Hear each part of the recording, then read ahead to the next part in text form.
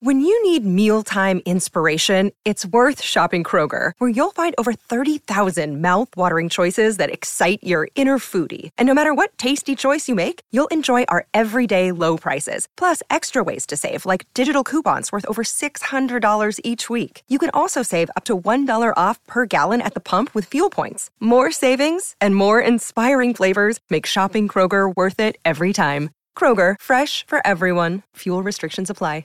Hey everybody, welcome back to another round of Baldy's Deliberations. Again, if you're listening to this before the award show, you're technically doing it wrong. I'm not to tell anybody what order you're supposed to listen to things in, but listen to the award show, and if you're not sure about a rationalization for something, you check out the deliberation of the thing that you are unsure about, and you can listen to that, because it's just us talking through why we're doing the things we're doing. I don't know, maybe I don't like spoilers. Maybe I want it raw.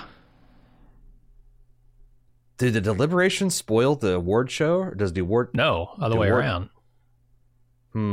See, I feel like the deliberations would spoil the actual thing, but again, I'm just telling people, you don't have to listen to, like, the Baldies is not a 17-hour extravaganza. It's like a tight 30 to 60 minute show. But we do have some explaining to do on this category. Before, we have had best male and female actors, and we've talked about how this category is probably going to seem pretty archaic in a generation or two's time. Well, that time has come. We now have a non-binary person, Emma Darcy, who is going to be competing in it seems like they are caucusing them with the women. I think it seems like the way that I want to say the way the Academy Awards are approaching it is you can be considered for any category you want. Yeah, you submit, but they are being submitted into the actress category. They chose to. Yeah.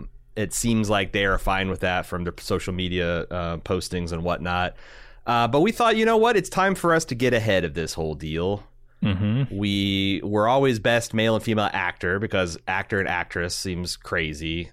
We are going to now collapse everything into actor and supporting actor. Mm-hmm. Which not just eliminates the gendered binary. Now, we resisted doing that before because I think ultimately that's the way things should go when there's not any obvious reason to segregate. Mm-hmm. You should probably kind of put everybody in the same pool. Is that we thought because we do live in a society that still has a lot of sexist thought in it and a lot of institutional kind of sexism built into it, that in broadly speaking, the men still get the better roles, the better starring roles, and it would be unfair to group them in. But I feel like when you look back at the last several years of Academy Awards and Emmy Awards, that's becoming less true. And we're just going to try it. We're going to see, 5 years from now, there's not been a single woman or non-binary person that has won Best Actor, then we might have to look at that again. I'm looking down through this list, and I am feeling good about it, though. It is a damn good mix of male, female, and other. Yeah, so we're gonna see. We're just gonna see how it goes. We're gonna have best actor, best supporting actor, which adds another. Like I said, it's not just we're collapsing the duality into singularity. We're also taking that singularity and bifurcating it into actor, supporting actor. I'm sure we'll have also, we don't have, I mean, we're not an official awards institution. I guess we're as official as any others. But what I'm saying is, I don't know that I have a great handle on lead versus supporting. I don't know that the Oscars have the world's greatest handle on lead versus supporting. To be quite honest, this, like I said, all we can do is be transparent. Are we ready to start?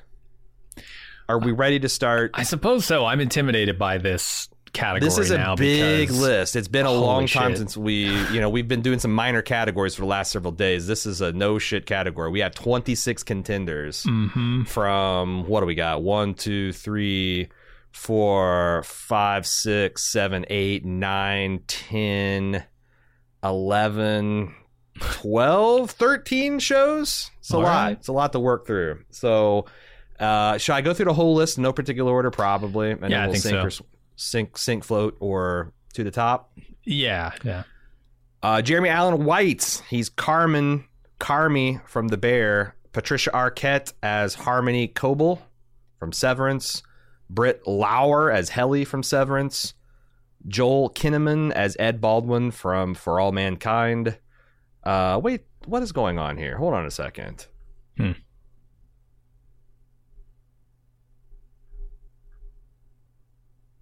Too many people from For All Mankind. We didn't put Adam Scott in for Severance? Guess not. I guess not. What's the rationale for that? He's a supporting actor. No, I'm kidding. As I looked, that's what the long pause was. Scrolled down, like, no. I mean, we can add him. Certainly.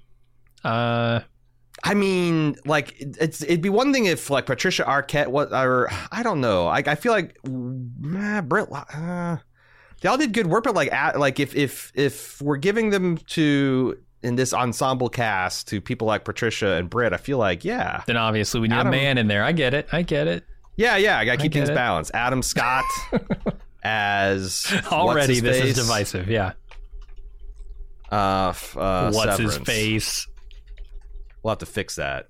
All right, Joel Kinnaman as Ed Baldwin from For All Mankind, Jodie Balfour as Ellen Wilson in For All Mankind, Ren Schmidt as Margot Madison For All Mankind, Chris Marshall as Danielle Poole For All Mankind, Anthony Starr as Homelander in The Boys, Sadie Sink as Max Caulfield in Stranger Things, Jamie Hector as Detective Sean Suiter in We Own the City, John Bernthal as Sergeant Wayne Jenkins in We Own the City, Juno Temple as Betty McHart from The Offer, Ray Seahorn as Kim Wexler from Better Call Saul, Bob Odenkirk as Jimmy McGill from Better Call Saul, John C. Reilly as Jerry Buss from Winning Time, Quincy Isaiah as Magic Johnson from Winning Time, Patty Considine as King Vizzy T, King Viserys I Targaryen, Matt Smith as Prince Daemon Targaryen, Emma Darcy as Princess Rhaena Targaryen, Millie Alcock as Princess Rhaena Targaryen, Olivia Cook as Alicent Hightower, Aaron Paul as Caleb Nichols from Westworld,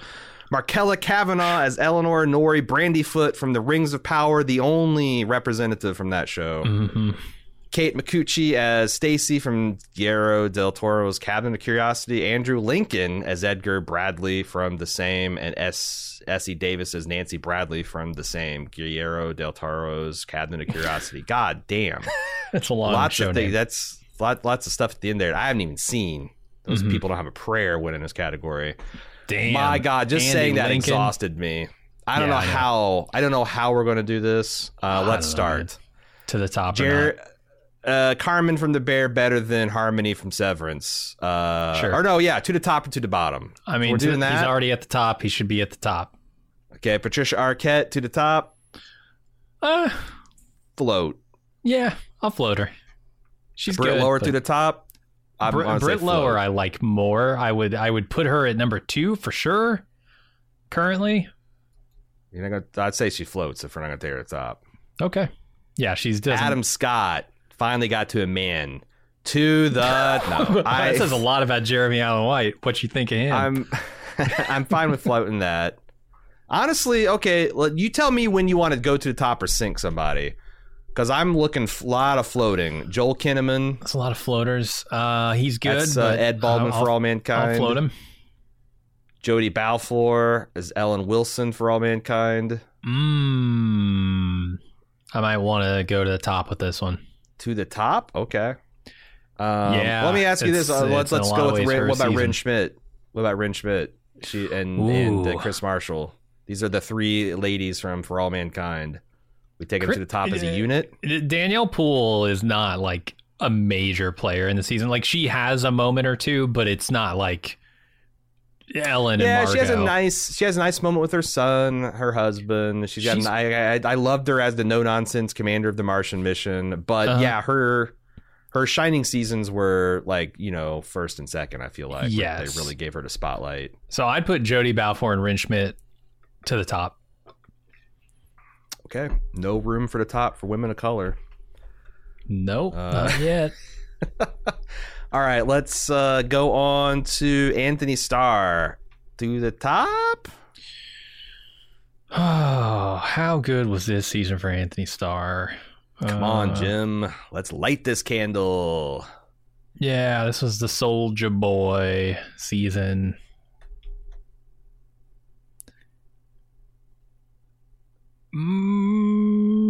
Yeah, why not? To the top for now. We're not even making the arguments yet. We're just sorting people into the Sadie Sink, Max Caulfield, Stranger Things. To the top. Okay.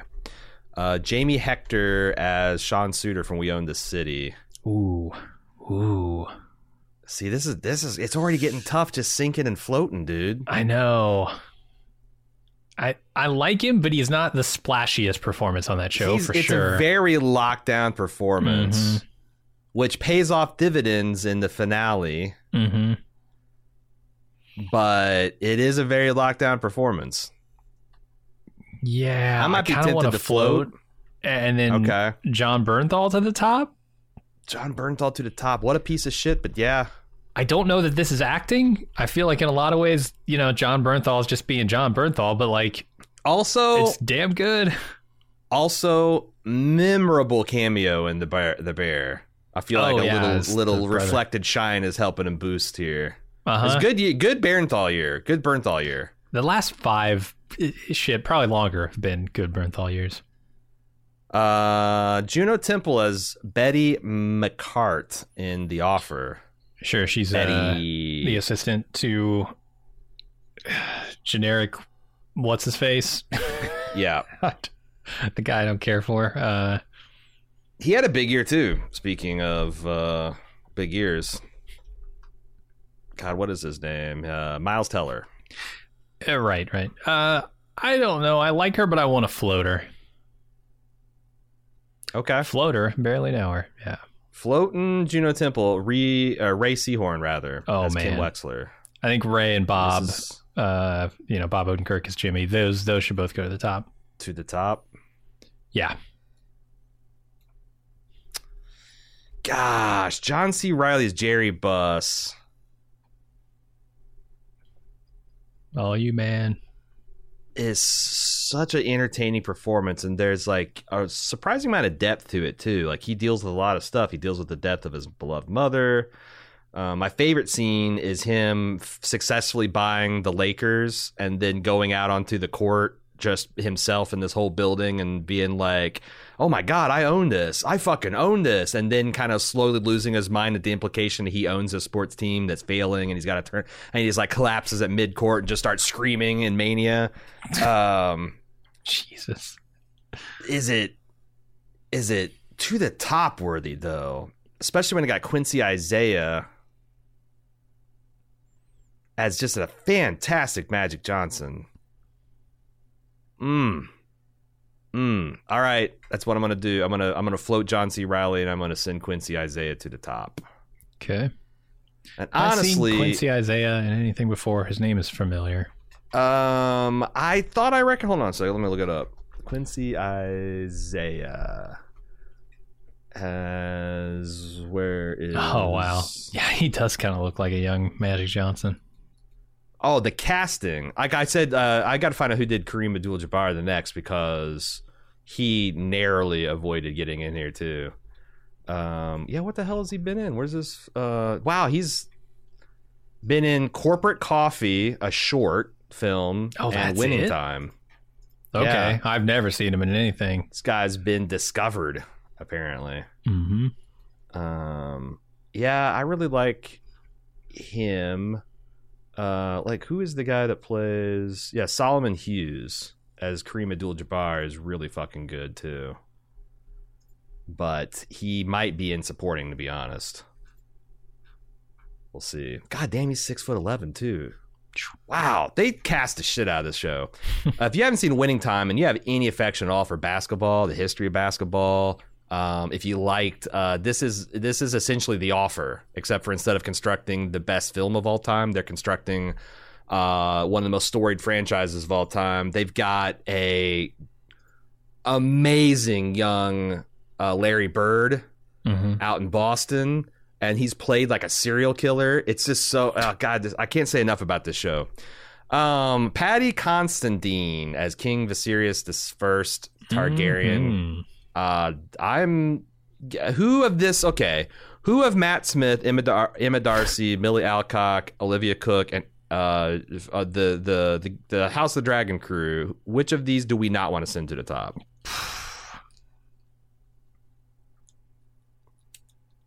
None of them? You don't want to send any of them to the top? No, you said which of these do we not want to send to the top? And I said none of them. So all of them? Mm-hmm. The hot D class as a block going to the top. Yeah, how can I not? I mean, half of them are playing the same character. So yeah, I thought you might go show your black bona fides. I mean, yeah, we can get rid of Olivia Cook and for sure. get rid of Olivia. Exactly. I actually thought you might say that unironically. Aaron Paul's Caleb Nichols. This dude did great work. Is his season, right? Like a guy who's in a robot body that's slowly losing control of it, and he's just trying to keep going for his daughter. Like I like to say I don't know what that looks like, but it probably looks something like this. I think he did an amazing job this season. I think let's give him his due and put him up to the top. Yeah, why not? All right. I also just really like Aaron Paul. Yeah, maybe I'm biased. What about Markella Kavanaugh as Eleanor Nori Brandyfoot from the Rings of Power? Man.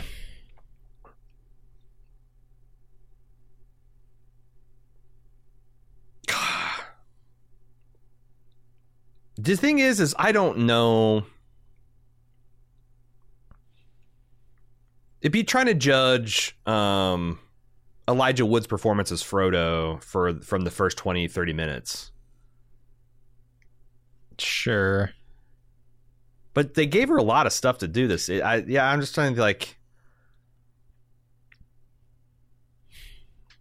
And it's hard to say. I mean, that's the other thing. It's hard to shine through when the material is subpar. And I feel like definitely the material here is subpar. Yeah, so... I want to say to the top, because, man, she's easily, like, the thing I enjoyed most about that show. I don't know if she'll hang there at the top with some of these other actors. At least we'll get a chance to talk about her. Mm-hmm. Kate Micucci as I know, these last three. So Kate Micucci, Andrew Lincoln, and Essie Davis. I don't know this show. I don't know these episodes. Mm-hmm. Are we to the top in anybody? Yeah, man, that last episode is so amazing. And that's the one with Andrew Lincoln and Essie Davis. But I think like the better performance overall is Kate Micucci. She stands out in that episode as just a really good actor. Have I seen this person? You know her. You've seen her. Oh, yeah. Micucci.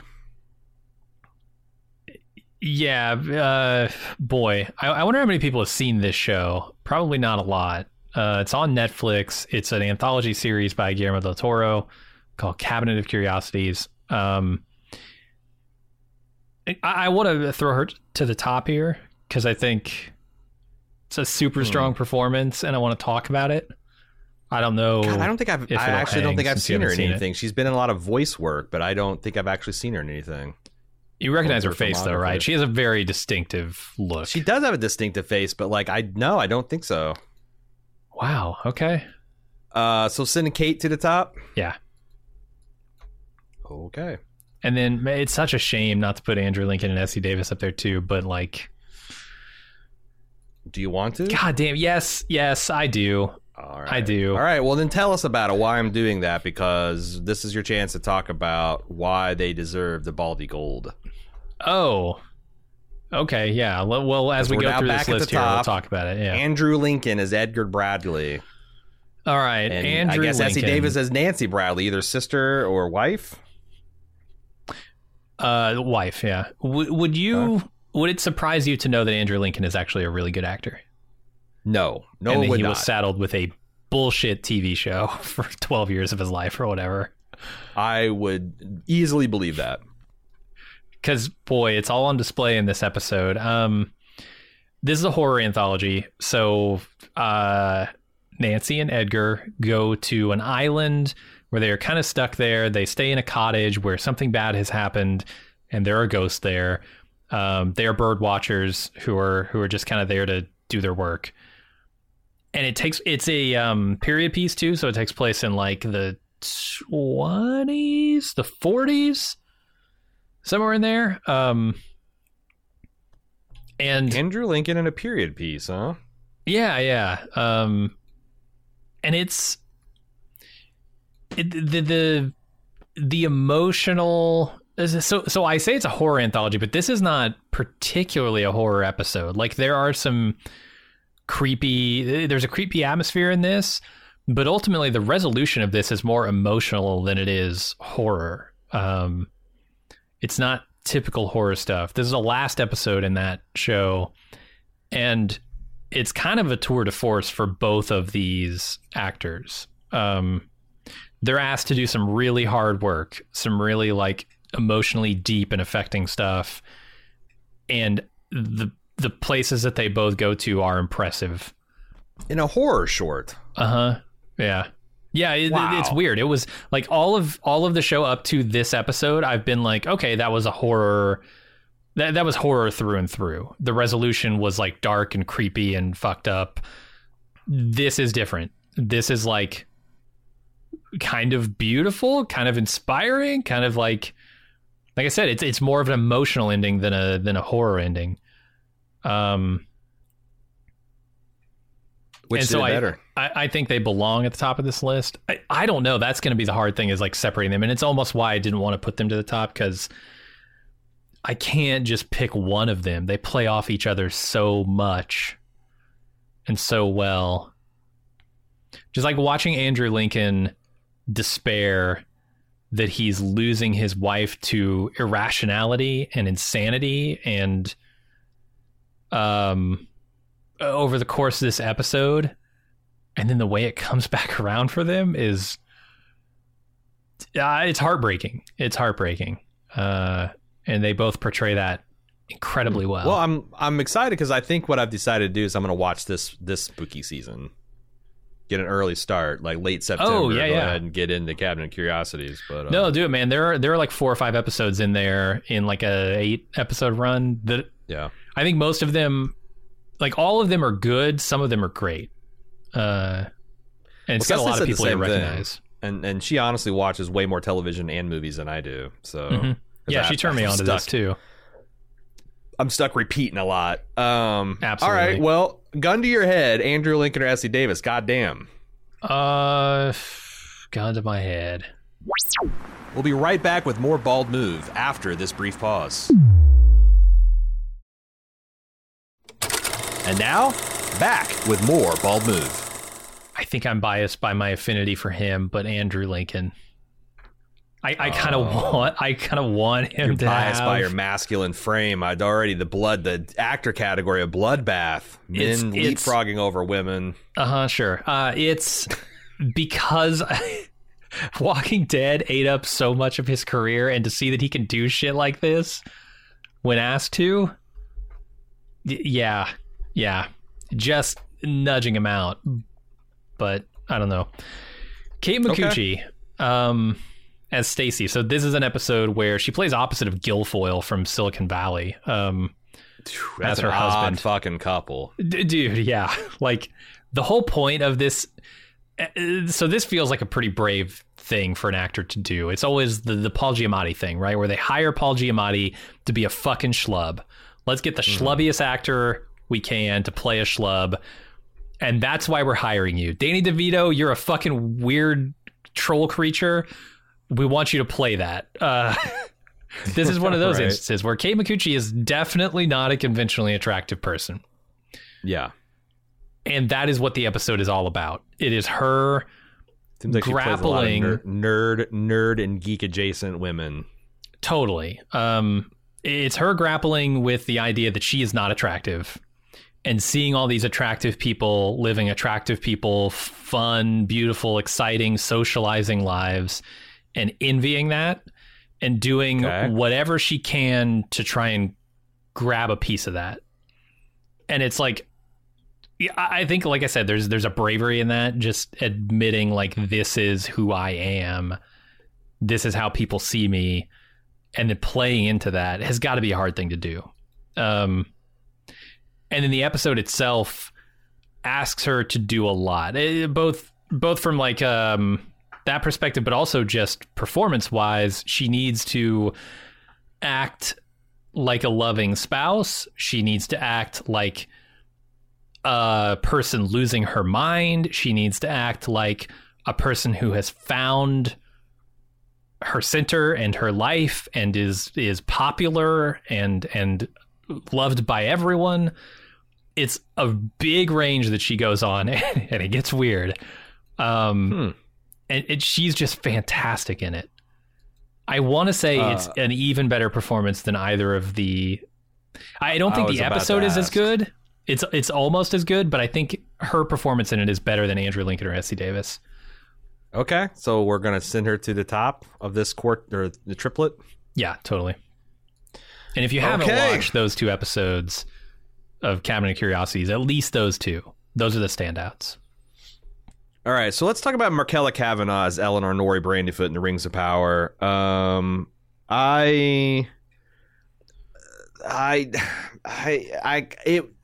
thing is it's fine. Like I don't know. Like we could easily put no one on this category because again, I don't know anything about most of these actors' backstory and career. Mm-hmm. The ones that I do know, I've seen them do better work, but I just think that there's a lot of thankless material. Now, I do think that the storyline that succeeded the most was anything with Durin on the dwarf side, but almost as good, I think, the relationship between the stranger and Nori here and her arc of being this kind of like, Tookish pre-Hobbit, one that's a little, born a little bit bolder than the others, a little bit more predisposition to roam and stray, and to bend the rules, getting saddled with this enormous human wizard thing. And she's just really charming and likable in that role too, in a way that reminded me a lot of Elijah Wood's Frodo. Big eyes, very innocent features. But I don't know, like the show, even when she was at her most to like her emotional limit, like when her dad was being left for dead by the group, when the scary Swedish death metal elves showed up, I feel like again the material just wasn't quite.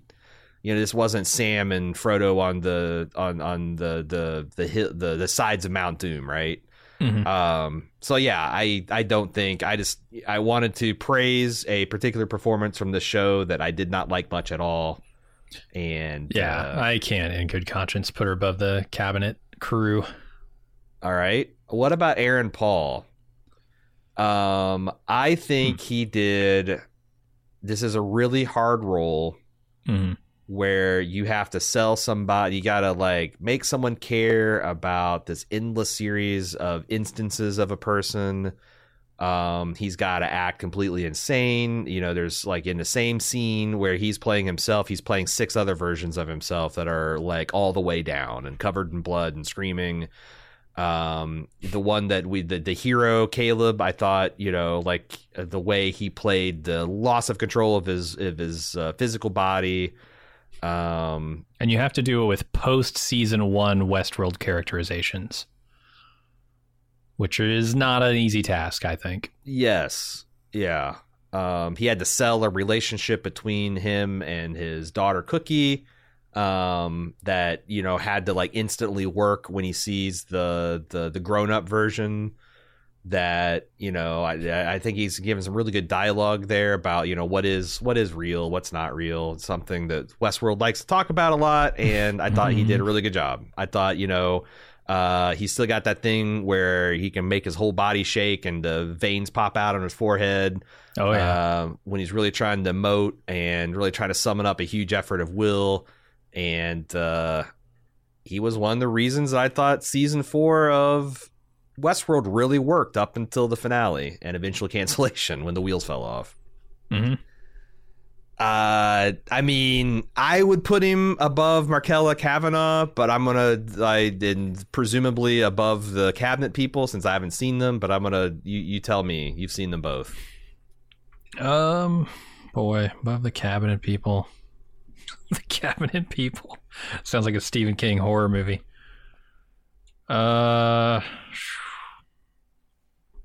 That's tough, man. This is probably going to be biased towards things we've both seen. Also, this is not our top 5 list. Like, I don't want to be too precious about this, because Paddy Considine is about to rocket to the top if I have anything to say about it. So. Yeah, we haven't talked about a lot of the higher profile ones yet. Yeah. So let's you know what? There. Fuck it. Let's float him there. All right. Paddy Considine is King Viserys Targaryen. Yeah, he's so good.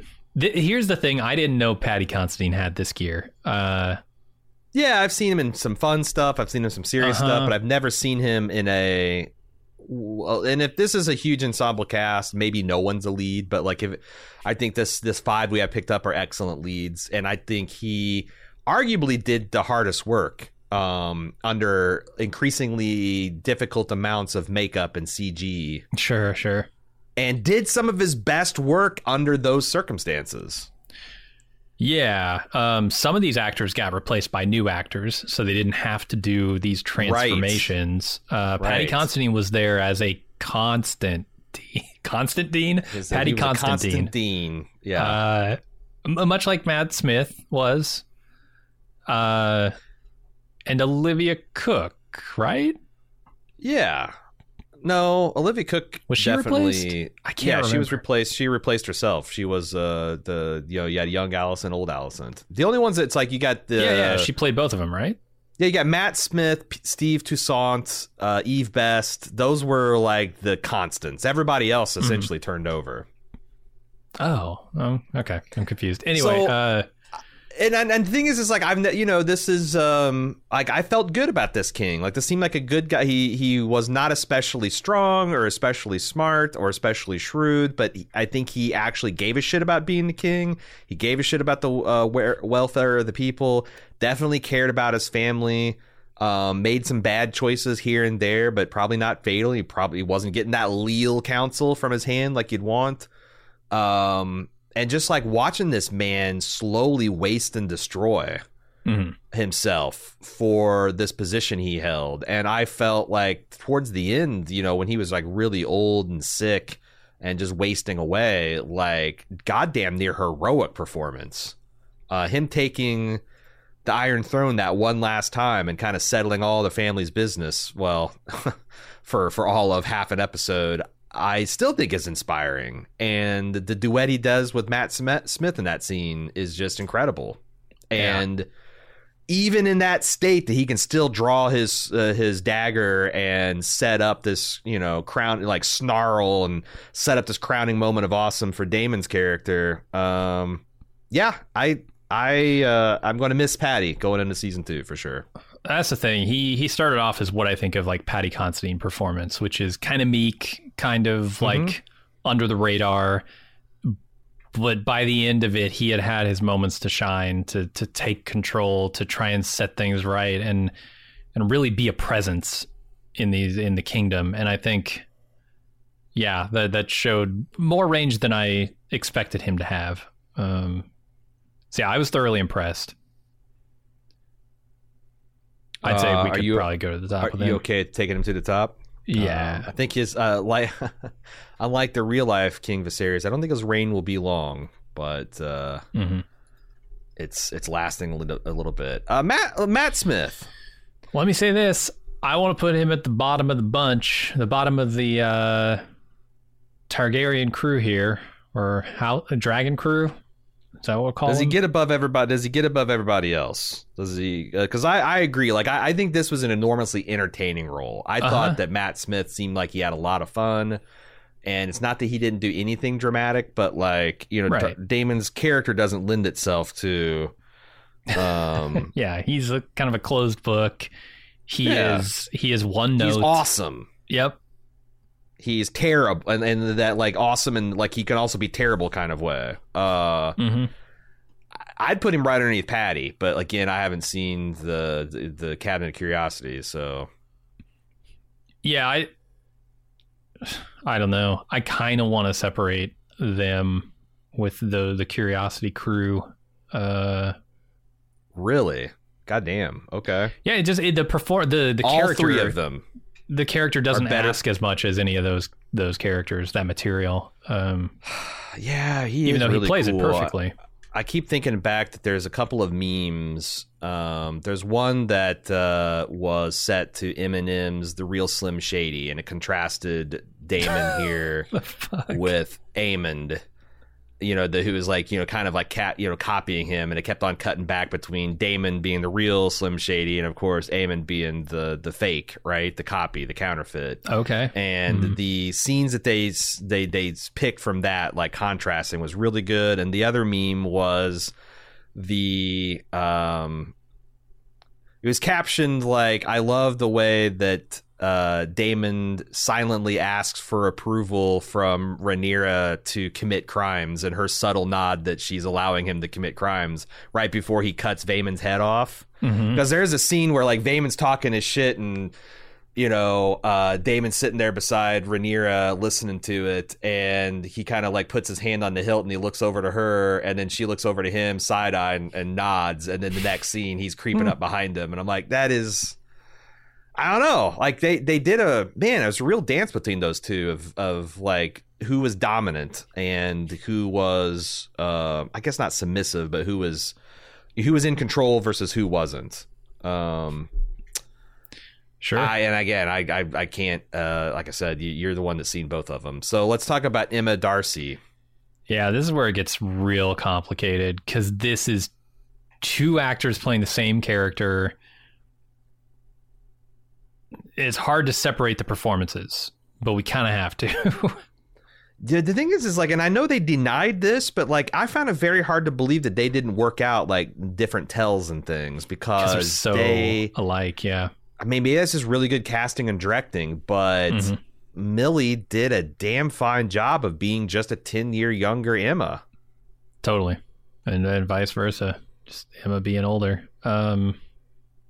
I mean, some of the ways like they would like tilt their head and smile were just uncanny. Like there was another where people did for both this and Olivia, and I forget who played the younger Alicent, but they did side by side of like, you know, their characters in very similar clothing and lighting and with their head tilted the same way, and it's just like, it was just really uncanny to see the continuity in the performance. So yeah, these are more complex roles than Matt Smith's role. Maybe that'll change. Sure. Maybe he'll get more to do next season as he becomes, you know, less of a caricature, more of a character. Do you agree taking these both to the top? I think so. Okay. Yeah. That's what I want to do. Like I said, they kind of come in a pair for me. Well, now, because there's the next question is, I think I think they had slightly stronger adult material, and Millie was stuck with a lot of spoiled teenage, you know, feckless bullshit. But she was extremely winning. Like almost maybe more charming and likable than Emma's take as a, you know, kind of an older. Agree. Yeah. But like technically, I think Emma had the stronger material. Yeah. Yeah, I think I agree with that. A lot of times it just comes down to the material, right? Like you've got actors acting at such high levels. Yeah. Any of these people probably could step into a role with different material and nail it too. Yeah. But yeah, I think you're right. So then here's the question. Olivia Cooke, I think, is better and had more difficult material than Matt Smith, because she played a villain. Like, and there's a skill set, just like we talked with who is Joffrey? Jack Gleason. Yeah. That takes a lot of acting talent to take a shit heel and just really bring the heat from the audience. Like, really lean into that. That's like, it's like you said, it's a brave thing for an actor to do, to like court that much hate from an audience. But it's also a skill. It's risky in the era after Jack Gleason. I think the thing I learned from watching Jack Gleason perform as Joffrey is that this has real world consequences for the actor. Yeah, that's what I'm saying. That's the bravery that you're talking about. Yeah, it is. you become that character in people's minds, and if you portray it well enough and distinctively enough, that sticks with you. It's something you can't shake, even if you want to. I don't think Olivia gets quite there. She's not Joffrey. No. But she is kind of a hateable character. Yeah. She's just a little more understandable, right? She comes by it semi-honestly. Yeah. Yeah, that's the thing. I don't want to get... I'm trying not to get into the green and the black of it all. Because, like, she's nowhere near... Joffrey levels of not being under, like just maliciousness and whatnot. And like you said, she came by it all honestly. A lot of this was, Machiavellian machinations by her father. Yeah. But I think what she did was better because like Matt Smith was just, all he had to do was be fucking cool. Olivia Cook had to be sympathetic and self-righteous and hypocritical. A loving mother, but also like kind of pissed off that her kids suck and like that's the irony. I mean, that's what I said. It's such a great character, but also manipulable. Yeah, it came out of this like extremely pious, and self-righteous. But the irony is that Rhaenyra had the children that she kind of wanted, but she was living the lifestyle that should have gotten those children. Right. Like she was doing everything from her perspective correctly, and yet she was getting these, she was married to the true king with his true-born children. She's got all these bastards over here from some low-born git, and they're, like this hypocritical. But yet it worked because there was actually love there, whereas I don't know that there was much love. It was just all fear and insecurity and jealousy in that house. Yeah, totally. I put her above Matt Smith, but I would put her above. What do you think? Does she make it past the Cabinet Curiosity crew?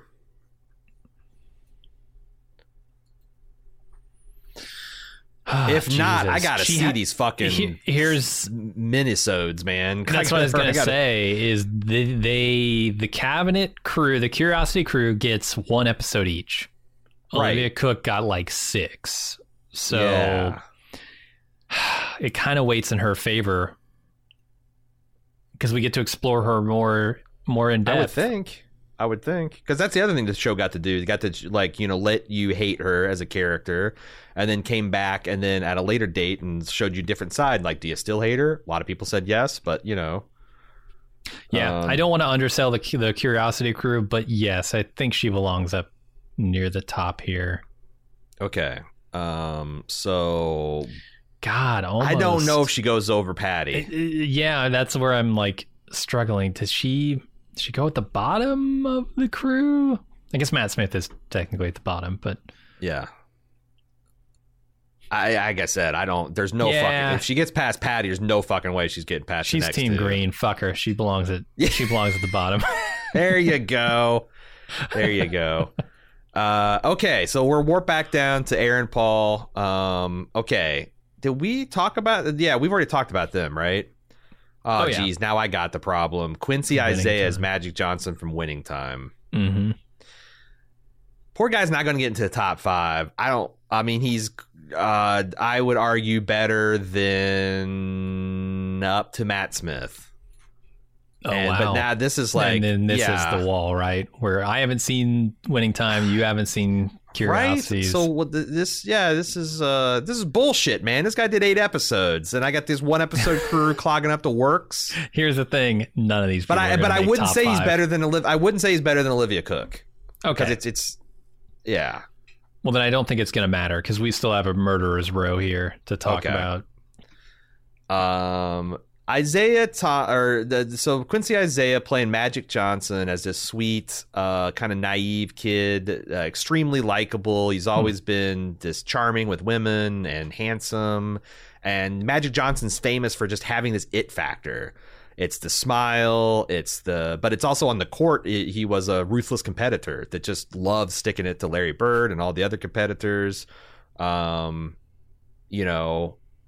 he captured all that. Like, you see, like, this guy is a rookie coming into his organization, negotiating his deal, meeting his family. Like, I don't know. Like I said, I barely was interested in this storyline. I was primarily because I was a big Larry Bird fan. How could I not be? I'm a kid from Indiana, so Larry Bird. I got in and I kind of became sports aware at the tail end of his career. He coached the Indiana team for a long time. Coached the Pacers for a long time. Was on the Dream Team, which was a huge. If you're a Gen Xer, older millennial, that was like a huge moment in sports as in your childhood. And it was just kind of neat to see this. Like I've always heard the Showtime Lakers. I got in the tail end of Showtime Lakers. Like what did they look like at their prime, and how the league operated in its prime? How it went from like this, predominantly kind of, stiff and stodgy white guy league to the Showtime Lakers, where it's running and gunning and passing and dunking. Yeah, and you have to be interested in the hero to be interested in his journey. And yeah, this guy's like, again, second thing he's really done, kind of the first thing. I think he was a short, strong rookie season there. Did I already put him? Yeah, I already put him over. So yeah, and you say no on the Cabinet of Curiosity. So I guess that's right. That. I haven't seen Winning Time, so if he's not going above any of the hot D people, then that's the thing. Is like if I put him over Olivia, then we might have to go some Coin of Doom stuff. But right. If you're saying these guys are better than Olivia, then who am I to say otherwise? I'll Coin of Doom it for well, that's what I'm saying. Like versus 8. Yeah, but like I don't know. We'll I don't think it's going to matter. That's what I'm saying. I want to say if he's not even the top 10, then why would I waste a coin flip? Okay, so since the last time we talked about this, I have seen all of season 5. Which is not the season in contention here, right? It's season 6. No, and boy, I really didn't like a decision they made in season. I will say that the 3 episodes that closed season 5 are about as strong as 3 hours of television I've ever seen. And the way they set up season 6 of this giant Machiavelli plan to take down fucking the unwashed asshole of Howard that I've secretly thought is a kind of a good guy by this point in the season. Seems like it's going to be a lot of fun. Oh my God, dude. You're going to lose your mind. That whole plot. You're going to lose your mind. What they said that I have this idea that they are literally everything that they mentioned they're going to do to him, no matter how funny or outlandish, they are actually going to do to him in this upcoming season. And they're going to leave this man with nothing. Mm-hmm. Like I feel like at the end of the season he's going to look like Rickety Cricket. Like season 8 Rickety Cricket, going to be missing half of his face. Yeah, like maybe losing some fingers or toes. Blind from chemical. I don't know, man. This is fucking insane. But unfortunately, I really hated for a lot of the season Kim Wexler and what she was becoming. Yes, there's a decision she makes in season 5 that I hated as well. I did not understand. Yeah. And I also say this. I think that the Gould, the Villa Gould game team gives these people Shakespearean dialogue at least once a season that doesn't feel like it's earned. It just feels like I want to let Bob Odenkirk make an Emmy reel. So I'm going to have him just completely lose his fucking shit in the courtroom for no fucking good reason and just scream and yell and do a long wander down a hallway with Howard. And the same thing with and I'm like, well, God, if the writers are just serving this red meat up for you to sink your teeth into, and it doesn't have to make sense in the flow of the season or your character development or anything.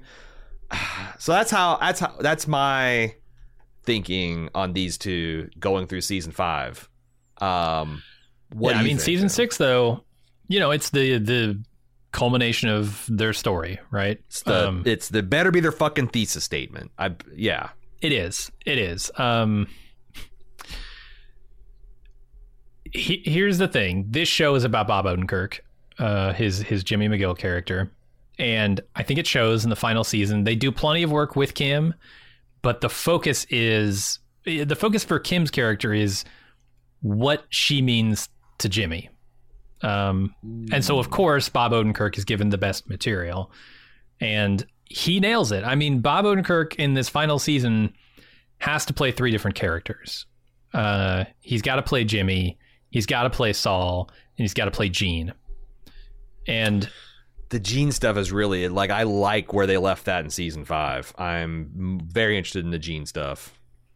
I will say they have a departure from their typical format, because like in previous seasons, it's been you get one Gene scene at the beginning of the season, Sure, and then I think you get one at the end, and that's it. Or do you just get one at the beginning? You just got the one in the beginning, yeah. Yeah, it's all the beginning, and that's it. So it's been slow feeding that stuff, slow dripping it.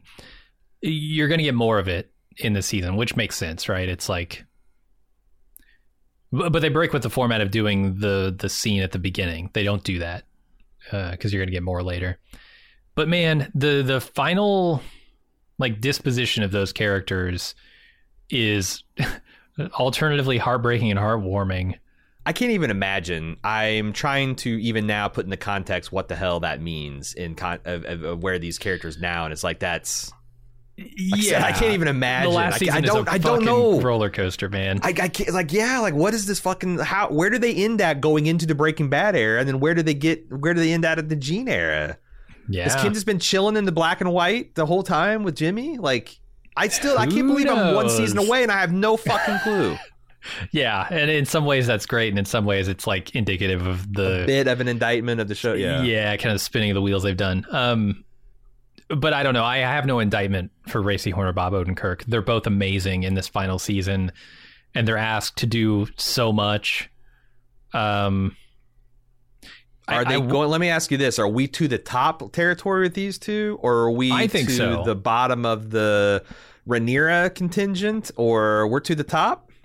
Yeah, I think so. And like I said, I'd give the edge to Bob Odenkirk over Ray Seahorn. Okay. I think, like I said, he's asked to do more, and the subtlety with which he pulls that off is incredible. Bob Odenkirk is, you know, when we saw Breaking Bad, we were like, oh my God, Bryan Cranston is the best actor I've ever seen. Like, legit, that's how I felt. Mm-hmm. Bob Odenkirk is no slouch. He is not tarnishing the name of the Breaking Bad universe as the lead of this show. He's not asked to do it on a weekly basis like Bryan Cranston was, but that's the thing. When like, he needs to, he pulls out all those stops and nails it. There's many stretches in season 4 or 5 where it didn't even feel like it was Jimmy's show. Right. Totally. Like it's the Nacho Mike show, or it's the Lalo show, yeah. or it just like it's like we went away from the even like Kim, like you know, it'd be Kim's show sometimes, but not like it was such a. So let me ask you this: are you 100% sure that the work Ray Seahorn did on Better Call Saul in season 6 is better than Emma and Millie's, or Patty's for that matter? Yeah, I'm suggesting a split. Oh, a split? Okay, what? I don't know because I haven't seen it, but I'm saying you're really saying that both of them are better than what Emma, Millie, and Patty did. Here's the thing: when I was thinking of season 6, when did season 6 start? Because when I think of season 6 of Better Call Saul, I think of the second half of season 6. It's 2 batches of it, right? And I think didn't the first start, you took a break in like June. I thought it was July and August is the last stretch of that. It's definitely in contention for this year, though, right? Oh yeah. Without the whole season is. April, yeah. It started in April. Took a break it finished after, in August. Yeah, it came back in July. It came back in mid-July and reigned until August. And I would say Kim does.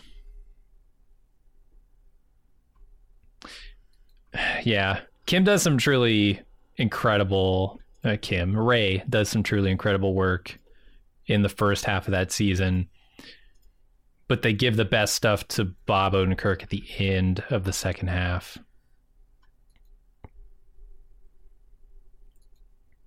Yeah. I mean, being a first season for these House of Dragon characters versus being a final season for Bob Odenkirk and Ray Seahorn makes me think that they both belong up at the top there. Because naturally, right? Amy's bullshit. Your best material needs to be the climax of characters you've been with for multiple years. It's inherently going to be more affecting. All right. What do we do with Sergeant Wayne Jenkins, John Bernthal? to me, it suffers from Bernthalness, right? Like this is just how Bernthal acts. Do I agree with that?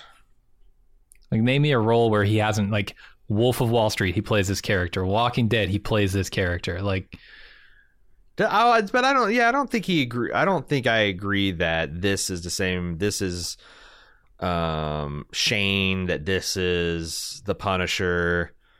Because there's like this heroic side to Wayne Jenkins. Like I get the idea that he started off as probably a pretty good police officer, and I mean that's the whole thesis of We Own the City. It's not necessarily if all cops are bastards, it's because we have made the police institutions a bastard making factory, and we have done that with the laws we've allowed to be passed, with the laws that we emphasize and prosecute. You know, I think it's like, you know, however you feel about like this new Palestine thing going on in Ohio, whether you think it's a new Chernobyl or whether you think it's just a pretty bad chemical spill in a poor rural town. The fact that like, no doubt in my mind, none of the people responsible for that are going to do probably more than a year or two in jail if they do that. Yet, there's no way. You know, you get some kid with 3 strikes on a coke or heroin record, and they're going to go away for life. And as long as that inherent fairness is baked into the system, you're going to get a shitty justice system. And We Own the City was a master thesis on that, and is extremely well told story. And John Bernthal has to be likable, it has to be relatable, but ultimately has to be seen as a monster. But not just outside the universe, but inside the universe too. You need good cops to turn their back on him too. And I don't know, like, I can't think of, like, I think of, like, who steps in his role and is as effective. Can you think of anybody who could have played this? No, I mean, he's perfect for the role. He's perfect. Because you got to do all that and also sell this kind of, like, working class, blue-collar, you know, Balmer background, right? And a guy that too. I could see as not always having been shitty, right? There's something likable about John Bernthal that comes through in his performance, despite some of the nastier material he has. Yeah, and you can see why cops worshipped him, right? Yeah. So yeah, I think he needs to go up. I think I would put him above Olivia Cooke, and then that's about where it would get tough for me. In fact, boy, even the Quincy Matt layer is kind of tough. Oh yeah. And then you got the thick layer, the ablative armor of Guillermo del Toro's Cabinet of Curiosity. You can't just none of those are hitting top 5, layer. Right? So does this guy get to the top 5? Does John Bernthal? No, he doesn't get to the top 5. Okay.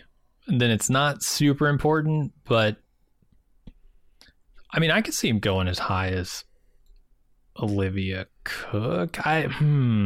No, I can't. I could see him going over Matt Smith. That's about where my heart. He's not going to get into the top 10. Jesus Christ. I mean, it's John You're making Bernthal a mockery of us Bernthal. with this Cabinet of Curiosities, man. I mean, watch it and tell me that they don't deserve to be there. All right. What about Sadie Sink as Max Caulfield from Stranger Things? I think we did that just because she, Sadie was the best, given the best work to do. Yeah, it's her season. And I guess I would put her over, I would get her over the Aaron Paul level, so she would go to 13. But I don't think she's a threat for the top 10, especially with this nice thick layer of Cabinet Curiosities soaking up 3 spots. I mean, that's fine. I could go higher, but I don't care. So she's not going to be top 5. Forget it. Where? I'm just curious, where would you put her? I'd go as high as, having not seen Winning Time, I'd go to number 10 for her, but she runs into the wall. Okay, so let me ask you this. What was the standout moments for Sadie that didn't involve demonic possession? Well, I was going to say it's all the stuff she does in the Upside Down with Vecna.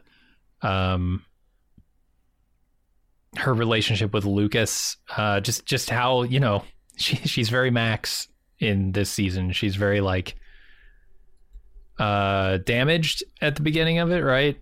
I think how much of she's her lost performance friend. relies on Kate Bush running up that hill? A fair bit. I mean, the memes. I'm were playing out devil's there for advocate because sure. I really liked her too, but like I'm as I'm thinking about it, I'm really struggling to pick out. I liked the her. really I liked her great grumpy, moments. Gus moments, right? Her hurt. Yeah, she was very withdrawn this episode. She was definitely in the Will position this season. And then I like the having to beat be she had with pulled out of Lucas. that. That was a lot of like late season stuff, but you know that's where all the good stuff was in the season, arguably. Yeah, totally. But I really like those moments. But you're right. It's not going to crack probably even the top 10 here. If I really could, I'd make a deal with Jim to bust up his block of curiosities. But why? But why? None of them being are funny. in the top 5 yet, or at all. Okay, So.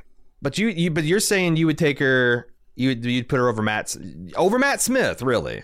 Maybe.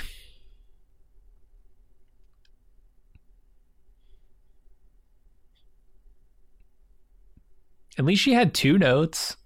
Matt Smith had 1, right? I don't know. He doesn't have 1. That's not fair. No. It's subtle, but there I think he did some good work with his there. girls. I think he did good work with some the Valerian he married. I think I think he did good work with his brother. Like he wasn't all just good times Matt Smith, you know. No, for sure.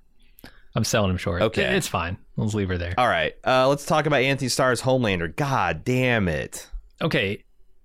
I'm going to need a refresher on like the big moments for Homelander this season, because to me, So this is the season This that is Homelander not got his big let season. off the leash. This is the first time that like Starlight couldn't come and be like, I'm gonna let everyone know that you're a fucking psycho asshole, and he wasn't immediately cowed by that. and he realized that his And- bullshit plays, for the That masses. let's go ahead, let's light this candle. Like, I mean, like the thing is like, are we deprecating Anthony Starr because he's so good at playing his ice blue asshole insane psychopath that can kill us all that we become inured to it?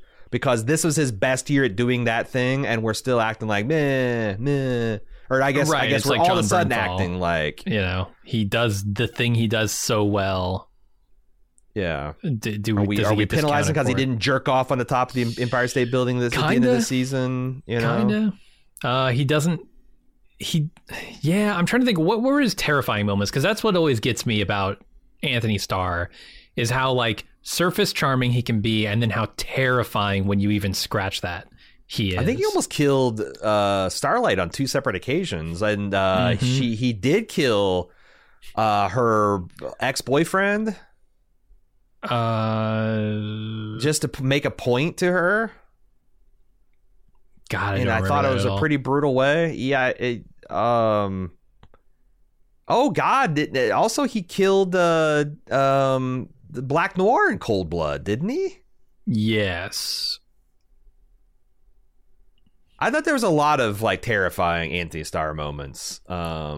Every time he There showed are, up, yeah. like, you know, at Herogasm, it was kind of fucking on. It was, I don't know. I feel like maybe your disappointment in the finale, Yeah, totally.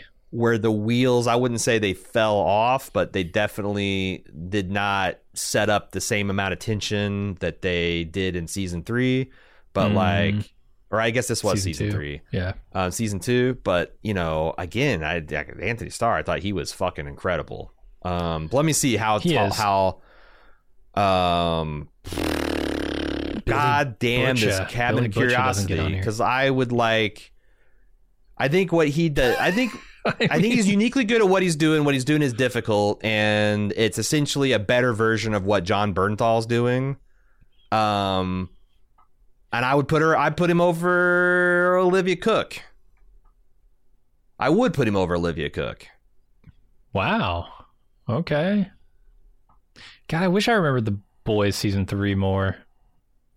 Because, I'm just like, I know this was the Temp V season, right? Where they were all hooked on it. fighting him. Maeve has some things. Man, the father-son, grandson thing had played off a little bit better in that finale. Yeah, exactly. Man, the moments just aren't coming to me. Like the moments that stand out in season 2 are coming more readily than season 3. Because I think they're bigger moments, but like, yeah. We'll be right back with more Bald Move after this brief pause. And now, back with more Bald Move. I don't know. And also, like, the other thing is, like, I'm also like the entire season's work is. I feel like I thought this would work not in their favor, but like the 60 minutes of this Cabinet of Curiosities, clearly you remember every fucking minute of that. Yeah. And you're trying to put that against, like, I mean, I would say that Anthony Starr had 30 good fucking minutes in this whole season, but like, I'm sure he did. Yeah. Well, so what do you... Also, let's say this. I was watching Cabinet of Curiosities for fun. I was not trying to take notes while I'm watching it and pick out like individual It must be really pieces fucking good, because there's a lot of stuff it's going against, and you still are steadfast in your love for it. So I do. So you don't think he's better than Olivia Cook?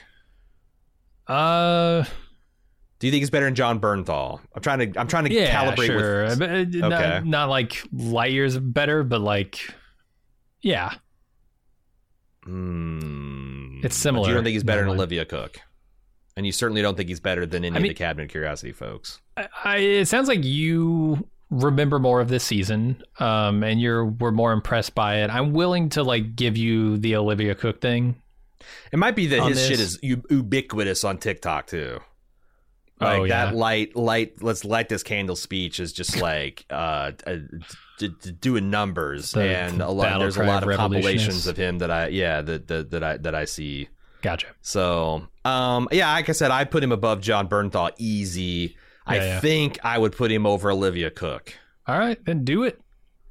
Oh, then do it. Well, I'd let you have it. I don't know. Yeah, I have nothing to refute it because I don't remember it well enough. All right, let's talk about, I think this is going to be an unfortunate category. The For All Mankind crew.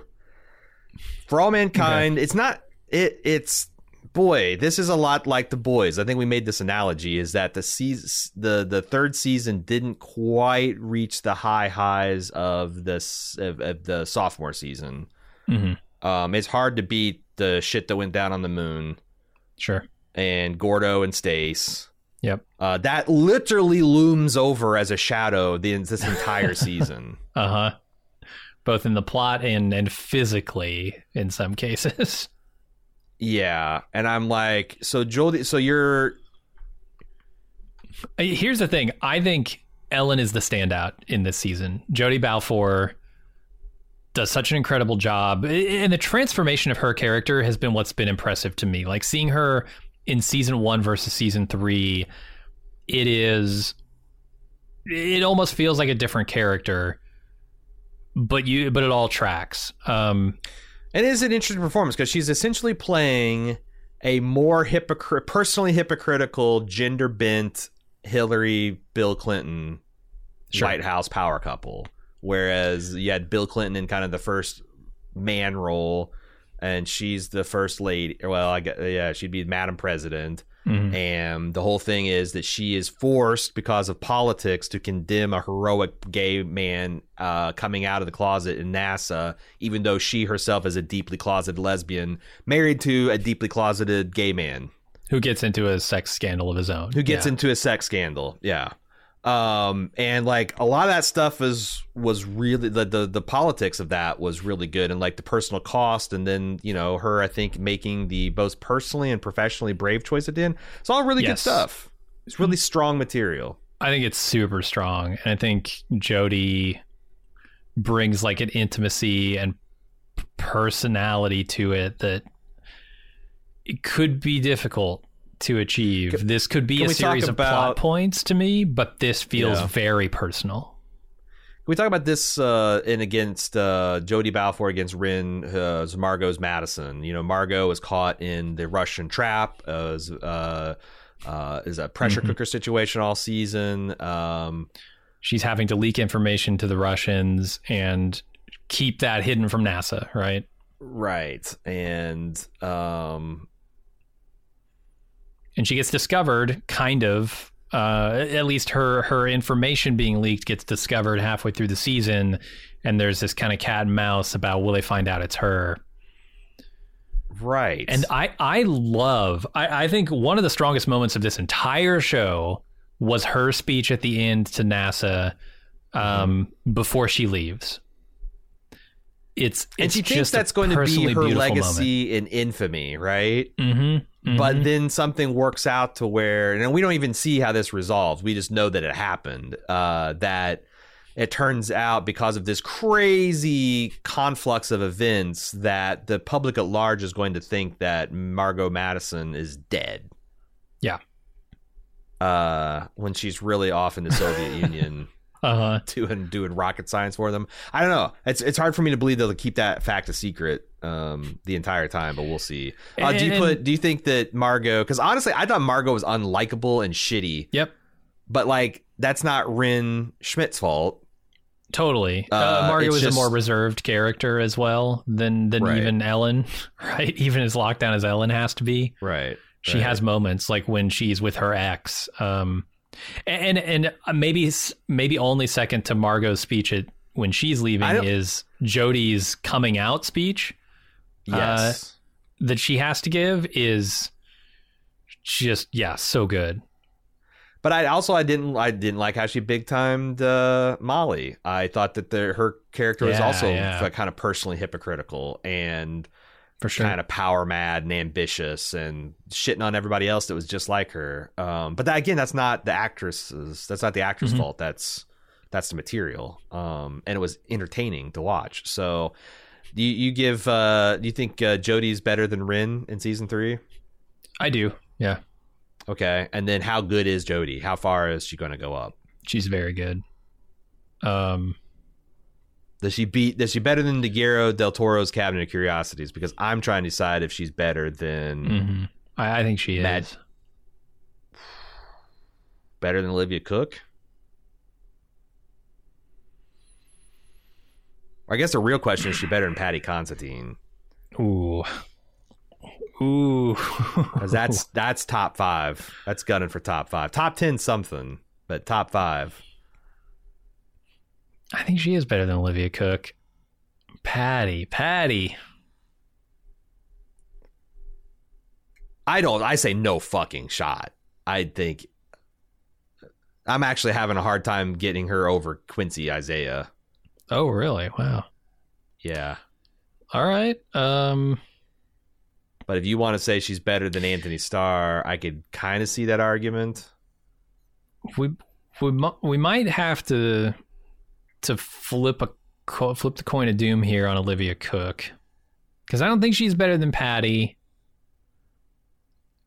But it really easy for an actor in her position. Like I was thinking about the shit she did when like the Russians spring the trap on her and they're killing her boyfriend right in front of her, and like it'd be really easy to just pretend like a normal person reacting to that, but like she was Margot reacting to that. So like there was still some, even though like this is desperate and frantic for Margot, like on a scale of human beings, it was still, but yet you got that, right?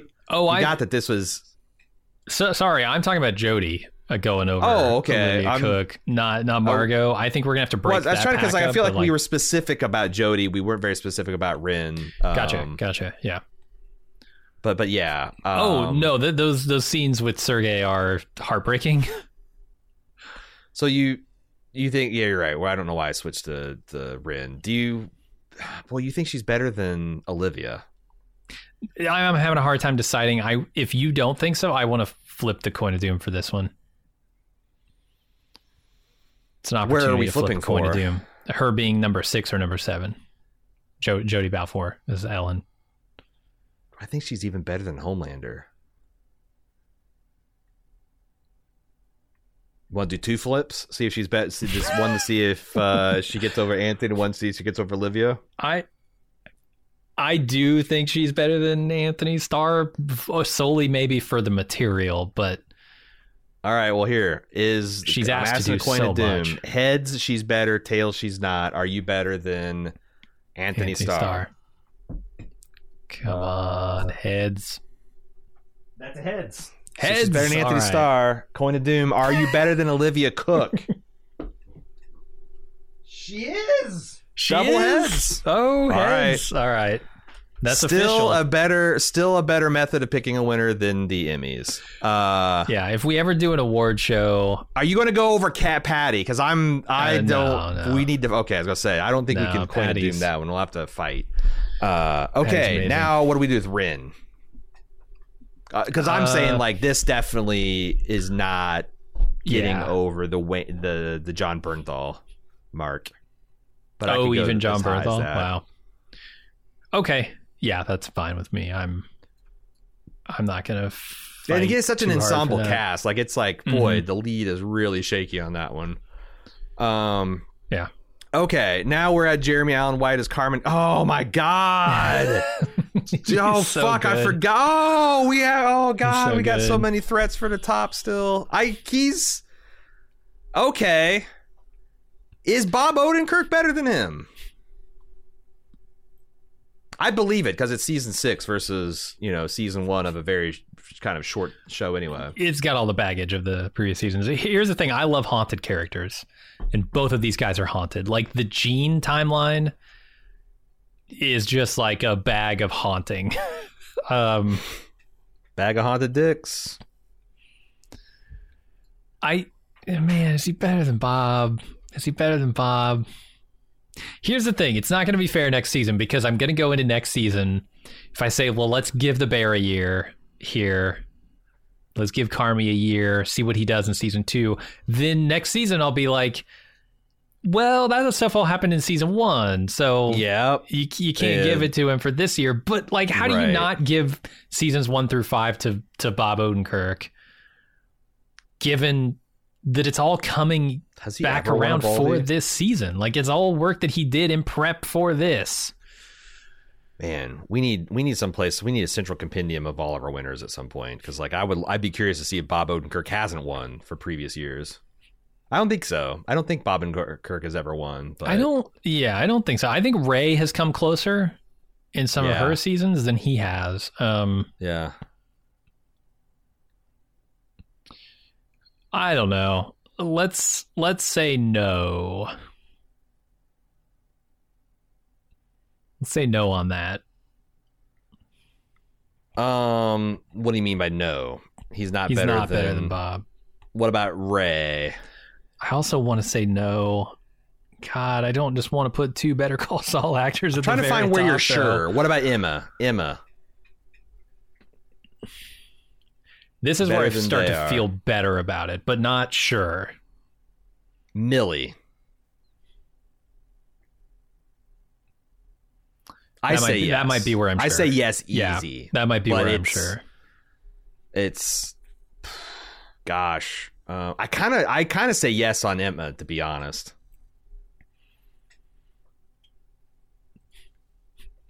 God, see, if this was one Let's- half of season 6 of Better Call Saul that we were talking about, it would be different. Uh-huh. But with the full scope of it, yeah, Ray really gets to shine. I don't think Carmi can go. I don't think Carmi can crack top 2 here. Well, we haven't even decided on the Emma of it all. So let's leave Uh-huh. him at 4, and then let's go to Patricia Arquette as Harmony Coble in Severance. All right, That's a I very like good her. because she's essentially playing dual roles here. Yeah, everybody in the show kind of is, right? That's very true. But like her is like a complete, because Adam Scott is, his mark is not like a completely different person. He's just one But- without extreme emotional trauma and one with. Yeah, and she's playing a duality that she's got control of. Like she Yes. is being this very kind, doula, spiritual neighbor, and she's this ruthless technocrat at work, and she's kind of going off. she's coloring outside the lines, even of her own crazy organization. Just fascinating character. Fascinating character. And Patricia Arquette's doing it. I've never seen her play a role like this iron. Yeah. No, she's very good. I would say she's better than Anthony Starr, but that's where it starts getting hard for me. Maybe better than Olivia Cook. Actually, maybe better than Jodie Balfour. But man, Patty's a really hard line for me. Yeah. Like you're getting into the rarefied air at that, and it's not even a top 5 anymore. I kind of like her at number 8, just below Jodie Balfour. Okay. While I'm doing that, what about Britt Lowry? God, I love Helly. Helly's a great character. I love her spirit when she's first introduced to this place. Right? She expresses everything proxy. I would in the entire season, and this is fucked up. She also plays this character who's like getting sucked into it despite herself. Like she is getting sucked into the dopamine hit of completing a task. She's getting sucked into the camaraderie. She's getting sucked into the mystery, despite herself. Yeah, never lets herself give in to that quite all the way, but almost. Yeah, and like the way she plays her, like that in that finale episode, and she's playing a person who's getting what do they call that? Being snapped or inside outside? Severed. Severed. No. How she's flapping back and forth between being severed and not severed. The performance she gives as her outside self denying the final request of her inside self and her inside self's reaction to that. Just how she, like the first 3 episodes, she plays a caged beast essentially. Yeah. Just a frantic to try to get, it's good stuff. And I love how she plays it as she gets more and more desperate, as and as she sees the mechanisms clamping down on her, right? There's a whole structure here that's designed to push her through this phase into complete compliance. Right. And how she bucks against that. I love her in this role. And then, God, the end of all the characters' reactions at the very end of this show or this season, hers might be my favorite because she's thrown into the biggest what the fuck. And her complete confusion, her realization about what she's about to have to do, and then her moment to actually fucking do it. All of it is so good. So good. God, that finale episode, I can't wait to rewatch it. Oh, dude. I might rewatch the whole damn season, to be honest. I might do, yeah. Should we do, much fun. I wonder if we'll have have they actually given us a date on that yet? Do we have time to do retrospective coverage of season 1? Because that would be real fun. If we can get past our, Mando, Picard, Yellow Jackets thing, get out of one of those shows, I'd be in favor of doing it, yeah. Okay. All right. So what are we doing with Helly? I say she's got to go up.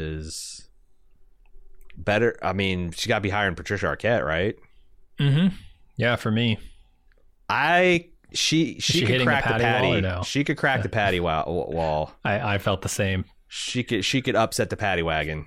Here's the thing. Can I say this? I think Millie Alcock is a little too high. I think she's benefiting. She's drafting Emma Darcy a little bit. I could get her in the top 5. And boom, vice versa. It's a tough thing because those performances are so intertwined. But yeah, I like Britt Lower. Yeah, and Emma's starting from a foundation that was built by Millie. So a lot of the affection you have for her character is stuff that Millie that she didn't do, right? That Emma didn't do. Yeah. But I'm good with that. Number 5 for Britt. Okay.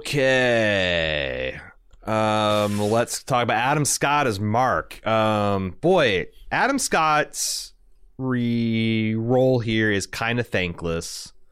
Yeah, because he is kind of the thing that he's the unmoved mover, or the mover. Yeah, whatever. He's like all the things are swirling around him, but he feels like he has remarkably little agency. Yeah. And he's a sad certainly sack. In his outie life, depressed. He's just aimless. He's just doing things to do them. Here's one of the things I like about it is I've never seen Adam Scott do this.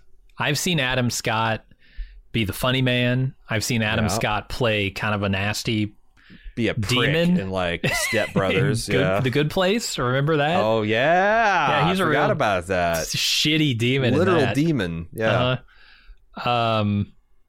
I've seen him do other stuff, but he's usually like funny and charismatic and kind of a joy to watch. Here he's kind of the opposite.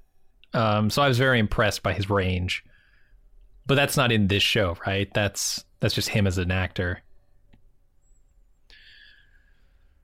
I don't know. He certainly wasn't as good to me as Britt was. But it might just be what he's asked to do. I'm trying to see if he gets into does he even get into the top 15? Because I'm having a hard time justifying putting him over Matt Smith, Ren Schmidt, John Bernthal, Quincy Isaiah. And he's got a solid slab of Cabinet Curiosity to drill through. I don't think he does it. I don't think he does it.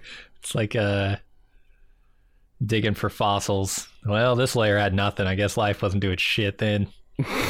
Okay. God, are we going to leave him where he's at? That seems crazy. I don't think we leave him where he's better at. than Nori. Yeah, he's better than Aaron Paul, better than Sadie Sink, better than Matt Smith. I think so. You're getting to about the level here. Mm-hmm. Yeah, when you get to Ren Schmidt as Margot and For All Mankind, I'm like, man. So nestling between Matt Smith and... I think so. And let me say... I think our Matt Smith take is going to be controversial. Adam Scott, when you watch this ceremony and you read you listen to the deliberations, all 24 hours of them, just know, I think you're essential to that show and you're amazing. It's just you're not the splashy. You aren't given the splashiest material. He's like Jon Snow in season 1. Totally. Eventually, he'll get the best material, but right now he's just out of his depth, trying to figure his place in the world. I think we needed to put his brother-in-law on the supporting actors list. I don't know if we did, but God, he's so shitty. I hate him so much. He's so funny though. Mm-hmm. What do you think about Joel Kinnaman as Ed Baldwin? Boy, let's do this. Material's a problem. Is Joel Kinnaman better than Nori? I say yes. Sure. Give you that. He might better than Aaron Paul. There. I don't know. Better than Aaron Paul? I really like Aaron Paul in this season, and he's got a lot of hard work to do. I feel like Ed doesn't have his most difficult stuff to do this year. Yeah, Ed's got two gears mostly. He is... And there's no standout moment like the family breakdown from last season. He's got just red hot anger, and he's got fighter jock swagger. Here's the thing: his moments are more Danny moments this season, I think. His moments are more Danny moments. No, not Danielle Poole, the other Danny. That's confusing on that fucking show. Yeah. Got you. Yeah, his moments are moments for the guy playing Danny to shine. Oof. I know you hate him, but he didn't. You'll notice he's not on this list. Okay, so what do we do with that? You're saying I want to Matt put him Smith like above Sadie Sink? 22 under not Aaron even better Paul? than Aaron Paul. Yeah, you're probably right. That's kind of what I'm feeling. What about Chris Marshall? As Danielle Poole. Again, not stuff her the stuff with the North Korean guy was also really funny. Her and the Russian commander. His obvious sexism. High noon on the Red Plains of Mars standoff. I mean, better than Joel Kinnaman. Strongest season. Are we going to get her into I think she's better than Sadie Sink. We get her in the top 20. I think she's better than Matt Smith. All right, she's definitely not better than Adam Scott, though. Okay.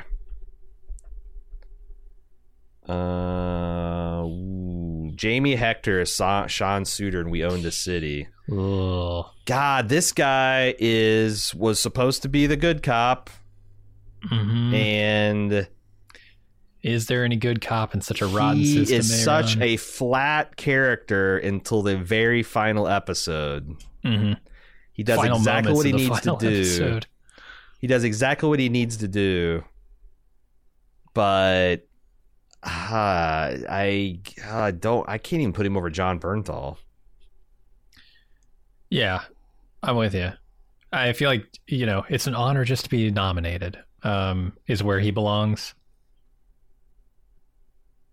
Better than I can put him over Nori and Ed though. All right, I can get with that. And then we got Juno Temple as Betty McCart from The Offer. I'll put her adorable over and lovable, but she's not asked to do a lot in this series, I'll say. At least not that I remember. She's asked to try and date Bern Gorman for a second.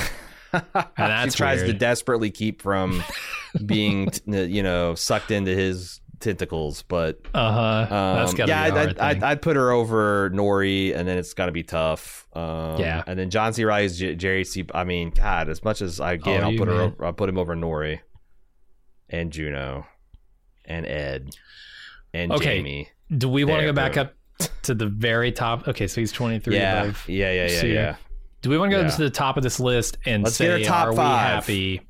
Let's get our top 5. I'm not happy with our top 5. I know you're not, because 2 Better Call Sauls. 2/5 of it is not something I haven't even seen. I know. But this was a lot of consensus. This is, I think, kind of what you'd call chalk.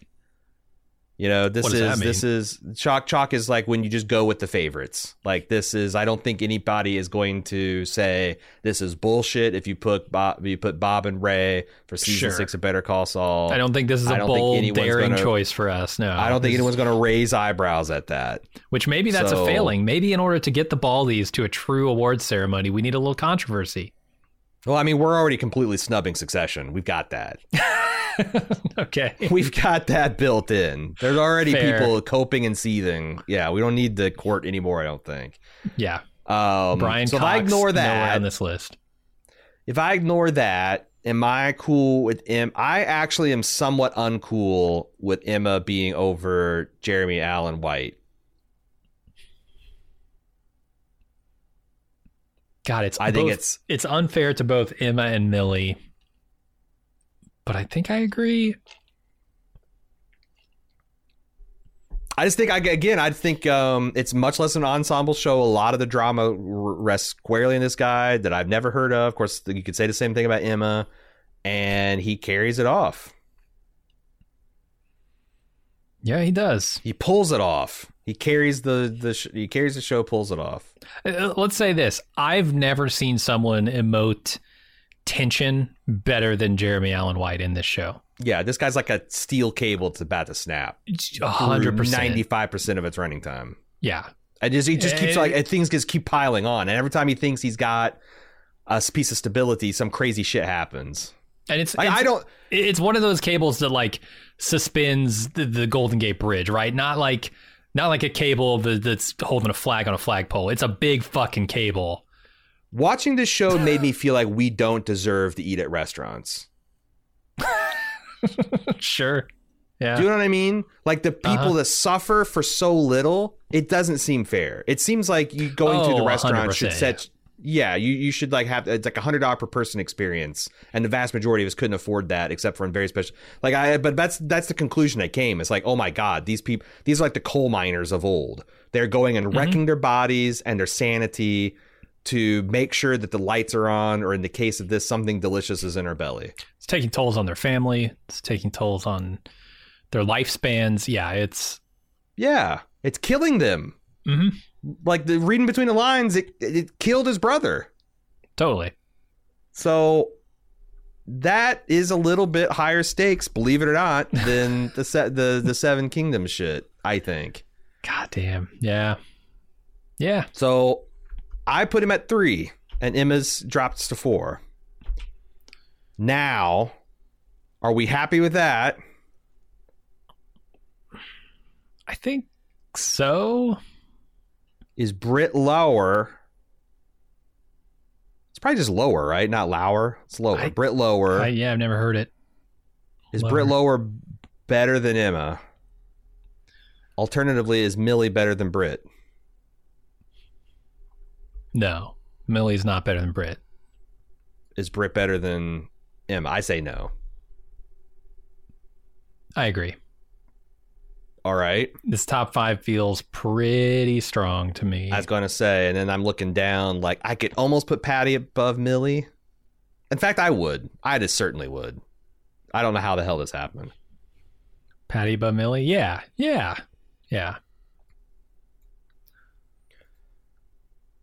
that I'm looking at it, why don't we put Jodie? Why are we not putting Jodie over Millie? Shit, let's go down the list. Sadie Sink over Millie. No, kidding. No. It's a damn fine question. I like her 5. I'm a little shaky in her top 10. I'm not even shaky the composition of the top 10. Let's say this. I think Jodie Balfour does deserve to be over Millie Alcock, but that might be where Millie needs to be. Number 8 instead of number 7. I don't think she falls any further. Yep. Yet. Okay. Are we sure that Millie's better than Patricia Arquette? I say yes, pretty confidently. I agree. Are we better? Are we sure? And again, just put aside the green and the black of it, please. I need your sure. Your Leelist Baldy opinion. Does Patricia Arquette deserve to be over Olivia Cook? Well, I'm Team Black, so if I'm Leal, definitely. No. Leelist to the realm. You're not serving the blacks or the greens. You are Leelist. You need to be Leelist to. I need to be Leal to my king, not the kingdom. The king, and that in my mind is pet. No. Yeah, I think I'm okay with this. I think Patricia Arquette, just slightly. This might be like one of the finest hair splittings on this list. Is better than Olivia Cook. Okay. Is Anthony Starr better than Olivia Cook? This is all you, man, because I don't even know that I would put him here this high. Really? Oh, let me ask you another question. Are you sure your slab of Guillermo del Toro shouldn't be in his top 10? Slice off a nice helping of... Who would you slice off to get into the top 10? I'm very curious. You got Kate Micucci here. Mm-hmm. She's amazing. Andrew Lincoln's amazing. Essie Davis, amazing. I mean, for me, they'd all be above. Her parents missed a golden opportunity for comedy by not calling her Patricia. Pat Micucci? Pat Micucci. Are you kidding me? How about just name her Gucci? Gucci Micucci. Gucci Micucci. Gooch McCooch. Gooch McCooch. I don't know, man. Look, Anthony Starr, if I had my way, would drop below the Curiosity, the Guillermo del Toro pack. Oh, yeah. I mean, like I said, I'm only interested in fighting about that if I can get Anthony into the top 10. I think you're right. I think our top 10's good. I think our top 5's good. Mm-hmm. Let's get the best bald move Christmas. This is a minor category, but it probably means a lot to people. I'm actually curious to see what the people have to say about this. But before we do that, in case you've forgotten, you got Yo Ho Ho, First Rum, Mary Scary, Mary COVID, Mary McAllister, McLeanmas 2, Christmas Harder, a Very Giamatti Christmas, a Mary Culkin Keatmas, The Badass Christmas, and 25 Days of Bald Move Christmas. Okay, Yo Ho Ho is at the top, Mary Scary to the top, Float to the bottom. I'm gonna need a refresher on these. Mary Scary Christmas, was that the Jack Frost one, or was that the McAllister? That was Mary Culkin Keatmas, wasn't it? What was in Mary Scary Christmas?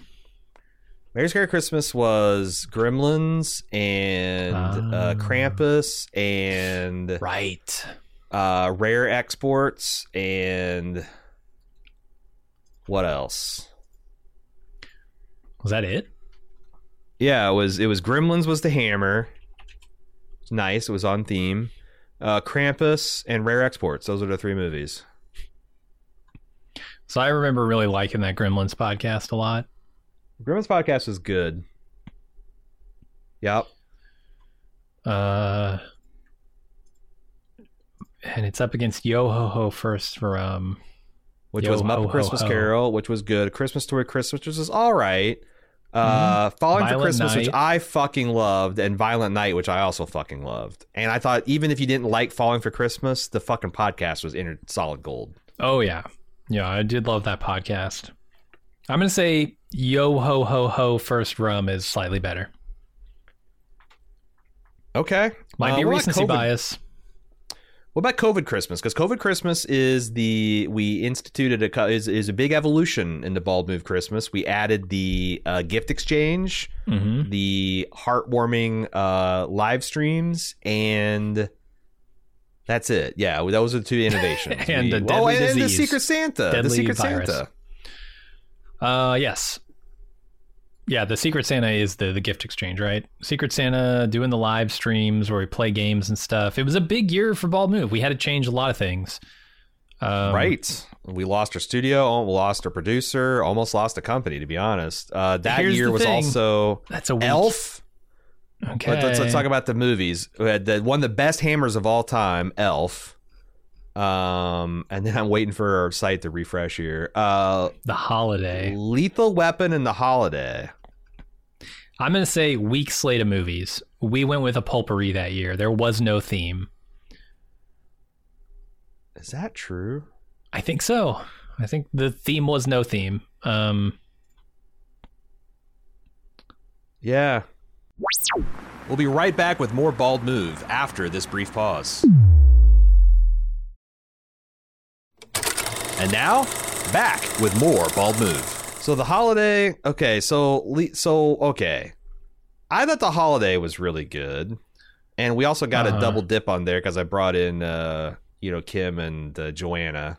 Right. And that was a lot of fun. I thought a Lethal Weapon podcast was really good. And Elf is I think a really good one as well.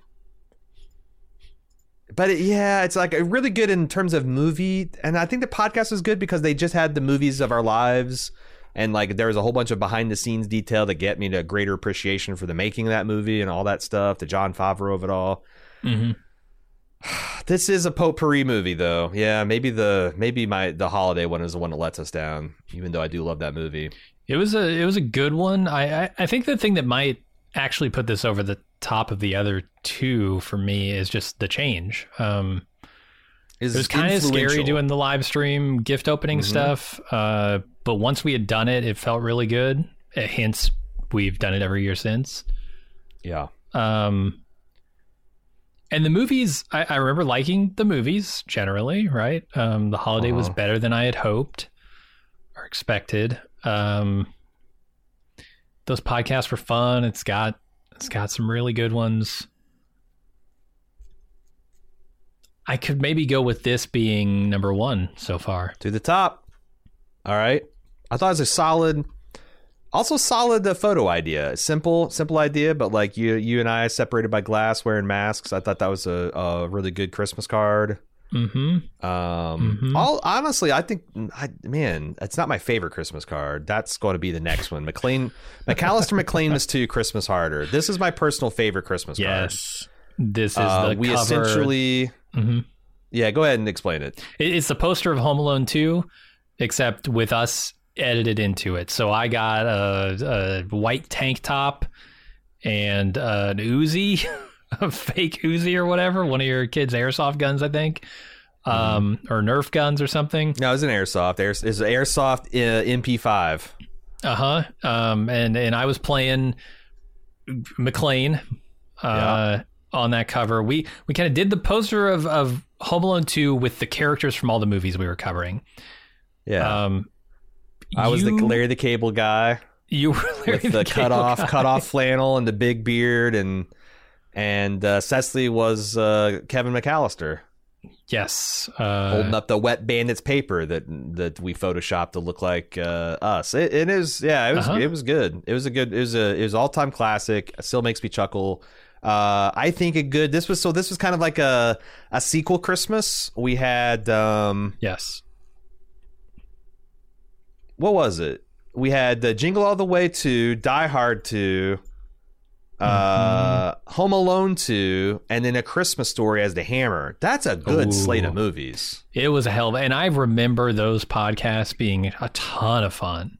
I think it's because we did live watches. We got to get back to doing live watches. Maybe we don't release them as standalone content, but I think you and I getting together and getting liquored up and watching a movie just lends to comedy because we kind of play off each other, and that feeds into the podcast. Totally. And also we had a producer that like we all took turns, but like we each did a video package where we took the podcast and punched it up with things from the movies, and I thought that worked out really well. Like those are really fun to watch. Go back and watch as just the watch parties, or I mean as podcasts. God, Ruth. I mean, these are some all-time Ruth Bader classic... Twinsburg. It's like that's like one of the best gym lines from one of the shittiest movies. That podcast is so much fun. All of these podcasts are bangers. Like Home Alone 2 is so much fun, dude. And A Christmas Story. Oh, I mean that's just pure nostalgia, like pure good time nostalgia. I remember Die Hard 2, you talking about the grenades that were fucking raining into the cockpit of this plane and just like... Yeah, Cecily set that scene, or maybe it was you, to me commentating, and it's just like, I was not exaggerating. There's the improbable amount of grenades coming into this thing. That was an incredible year. That's number one with a bullet so far for me. That's a Dick This Is Nuts one, right? That's also That's also the origin of the air the steam, your industrial steam, fucking. Oh right, the airport steam. Yep. Yeah, I couldn't quite describe the phenomenon. Yeah, like if you got any kind of mechanical shit going on, it's just loaded with steam. Like it's like the factory in T2. Right, like crazy. these are steam powered belts that you've got going. No, come on. I mean, I'm saying this goes to the top. Yes, with a bullet. I mean, we might decide. We might fight about it later. This next one's going to be a tough one because Barry Giamatti is the unloved Bald Move Christmas. Like we went all out on this elaborate. Epic tone poem of Paul Giamatti landing the part of his dreams in a one-man manger production that his agent roped him into, where he's going to play Mary, Joseph, Jesus, the donkeys, the cows, the three wise men, the little drummer boy, like every character, the cherubs, the angels, the heavenly choir. He was going to play every character. And I feel like no one.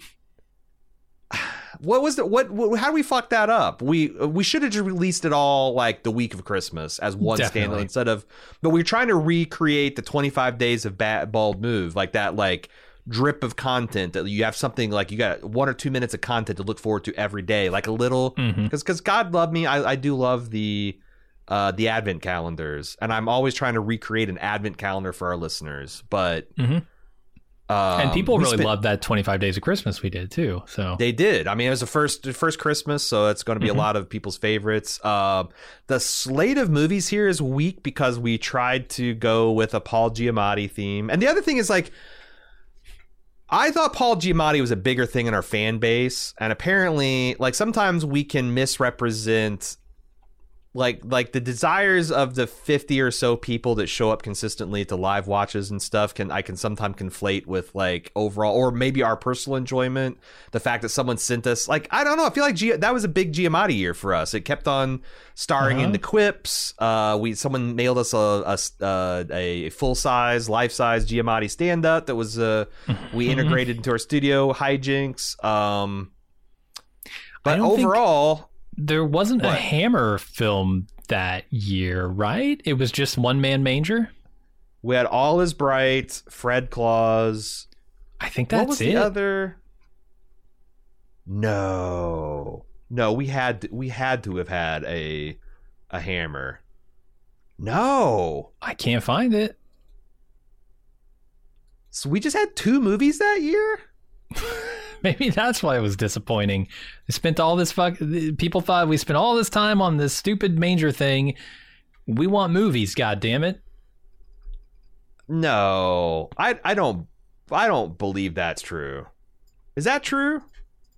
It's got to be true. It's got to be. I'm gonna go back on our calendar and look, because the other thing is we could have miscategorized a film. True. And if we didn't tag it with Christmas, then and that never happens. We never we never fuck up a tag. Yeah, our tags aren't totally just at random based on whatever we remember to put on them at any given time. No. Okay, let's look at this month. Oh shit. Oh no. It's been deleted. No, we just didn't. We weren't tracking stuff. We weren't that organized back then. We didn't have this stuff on our. We didn't have this stuff on our actual calendar. Or did we do it way earlier than December? Because I know we started in like October. But we would have. Oh, we would have scheduled the. We would have. No, I don't see any stuff like that. No releases. No nothing. Okay. No. Yeah. Damn. Shit. I think that's it. I think the problem with that year Claus was and All Is Bright. We only had 2 movies. We were expecting and no Hammer. The Hammer to be the Paul Giamatti thing, which nobody really liked. And yeah, you can't release a Hammer 8 days in a row in pieces either, right? Like that's not a Hammer. That's I don't know. So there's only It's a Vice. Fred Claus and All Is Bright. Yeah. Okay. Well, I think that's the reason we fucked up. That card also was like I felt like that wasn't the strongest idea. It was just you and me. We were stretching with Paul for the Giamatti wearing a Christmas hat, and we were toasting I had a couple unforced errors. I forgot to put my glasses on. I looked terrible in that picture. I was hot and sweaty. Like, yeah, behind the scenes, it was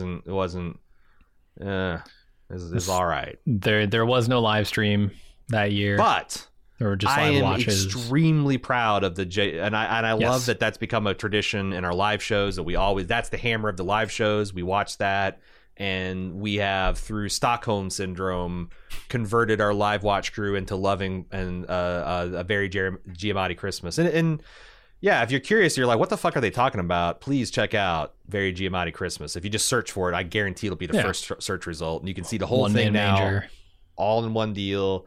Mm-hmm. It goes places. And it was a lot. It's a lot of fun to do. So what do we do with this? To me, I think the strength of this puts it over Yo-Ho. Man, the movies. Although I say All Is Bright is a fucking amazing Christmas film, especially if you're having kind of a shitty Christmas and you want to feel better about yourself. And Fred Claus was a lot of fun, but there's only 2 movies. There was no Hammer. But no live streams. The Giamatti-ness of it was... Yeah, the One Man Manger is, to me personally, one of my favorite things, still to this day, that we've ever done. But I don't know that I could put it above McAllister McLean-Miss 2. That is such a banger of a Christmas. When did we play Who Shit the Sink? That was like 2015, 2016. That was 2015. That might have been in the original. Okay. Yeah. So Very Giamatti Christmas, you agree with me? It's the number 3 slot on almost solely on the strength of One Man Manger. Or it should be number 2 on the strength of the Very Giamatti. I kind of wanted a number 2. Yeah. COVID's cool for changing the way we do things, but also it was COVID. I'll never forget that month we spent writing, recording, me in the garage blowing shit up, you in the editing bay feverishly trying to keep one day ahead of the release schedule. Yep. It was going, okay, what the fuck can I get away with here? What do I have to trim out of my ambition here to get this thing released on time? Because I want this to be perfect, but it's not gonna be. Yeah, no. Let's see. Mary Scary. Are we at that? We did this. Oh, we're are we Mary bad? Keatmas. Mary Culkin Keatmas was a fun Christmas year too, I believe. Oh shit. That was the Hammer of the Star Wars Holiday Special, which is an all-time live watch and podcast experience. Oh my Top God. Shelf, baby. Batman Returns, I think underrated. Mm-hmm. Home Alone, absolute Uncle top Frank. Shelf podcast. Oh my God. Uncle Frank alone. Us breaking down Zapruder style film. And Jack Frost, which was I actually found out that is the funniest that is the hardest I've laughed, I think, at my own shit, is when I stumbled into Frank Oz being blacklisted out of Hollywood Right. for doing CGI. The whole thing is like the whole joke started because Jack Frost, the fucking snowman, was equipped with a whip, and he had the family dog chained to a sled, and like but it's like as they were animated, like what are we gonna do? Have this animated snowman whipping the family dog to mush him? Like what the hell are we doing? And they just didn't do it. They didn't do the logical thing was he should be whipping that fucking dog. And then we spun that into like, oh, Jim Henson's got an ironclad no violence puppets thing. And then, well, how do you get it? Oh God, it's still there's like a 5-minute stretch where it just kind of like finding the joke, and it's one of the few times where like you actually did edit it out. How much I completely lost my shit because I was useless for like 30-40 seconds laughing so hard at my own joke. Sure. That was a good one. It's incredible. And I want to say I had never seen the Star Wars Holiday Special to that point. I know you hadn't. Yeah. I know you hadn't. So that was super fun too because I'd seen it the year before. I lost my shit with Itchy. This grandpa masturbating in the living room. The Wookiee porn. I can't. VR Wookiee porn. Yeah, it's fucked up, man. Yeah, that's just glammed up Mark Hamill. It's some crazy shit. Every real Star Wars fan needs to hunt this shit down and watch it because it is, or just watch our live watch of it. Honestly, yes. I think this goes to number 3 spot. Yeah. Yeah, those movies are also very good. I remember Batman Returns being a lot of fun, but not specifics. God, I don't know. COVID, though, had such a... was COVID, though? No, okay, we already got McAllister McLean was too. Yeah, I think that's going to be a hard to beat. I think so. Badass Christmas was another memorable one. Oh, yeah. A Wonderful Life is the Hammer. The Christmas present movie. It's what I don't know if we've explained it, but we called the secret movie The Hammer every year. We got Jingle All the Way. Those are my cookies. The unhinged Sinbad postal scene where he bombs there's just so much crazy shit in that. The underground Santa wrangling. Had Die Hard. Great podcast. Super entertaining live watch. Rocky 4. Oh shit. All right. Rocky 4, Die Hard, and Jingle All the Way with a Wonderful Life, which I think is the first. Is that the first time I'd seen it all, or is it maybe the second time I'd seen it? It's still a fresh experience. I'm not like most people that I've just worn that movie out by watching it on TNT every year, or TCM or whatever the fuck they have it on. Where does it go, man? Like, gosh. We got so many damn good Christmases. Oh, what? I've got a late game audible to call here. We completely forgot about A Very Belter Christmas. Because we didn't really integrate that with anything. It wasn't on theme. That was COVID, right? That was it was the year after. It was 2021. Mary Scary? It must have been Mary Scary, yeah, because Krampus is the podcast right before this, so yes. Ooh. Does that elevate Mary Scary? Because to me it does. Like, Very Belter, it's which one are you more the first proud thing we've of? done that has felt semi-professional. Let's say we worked with a production team on this. We hired actual voice actors. Yeah. We didn't just. I love the One Man Manger. Paul Giamatti, right? It was. I love the One Man Manger, but it looks like, the first episode of South Park that like Trey and Matt literally pasted together out of construction paper. It's Jesus punching Santa Claus. It's super stupid, but. I'm legit proud of what we did on A Very Belter Christmas. I was gratified to see that made the rounds again on Reddit without us having to like reprompt it. Like, people automatically reposted that. The only regret I have is that did not take off. Like, as I wish that thing had 1 million views. I wish 1 million people watched The Expanse, apparently. Fair. But they don't get everything you want to get, but yeah, that does remain a really artistic achievement highlight. What does that do to Mary Scary? I'm gonna have to add that parenthetically. Belter Christmas. I feel like it bumps it up, but I'm looking. Does that get it over Yo Ho Ho First Rum? It might. Does it get over COVID? COVID's got a weak. COVID had a weak slate of movies, and it had the. Its virtue is the live stream. I remember how that fucked us because we were going to live watch everything through Amazon. We had a great slate of movies. Right. And the week of Thanksgiving, or the week before Thanksgiving, Amazon completely rotated their stock and we had nothing. Yeah. So we had to just like pull something out of our ass and record it. And yeah. So I think this could easily be number 4. And then it's a real discussion. I agree. Mary Culkin Keatmas.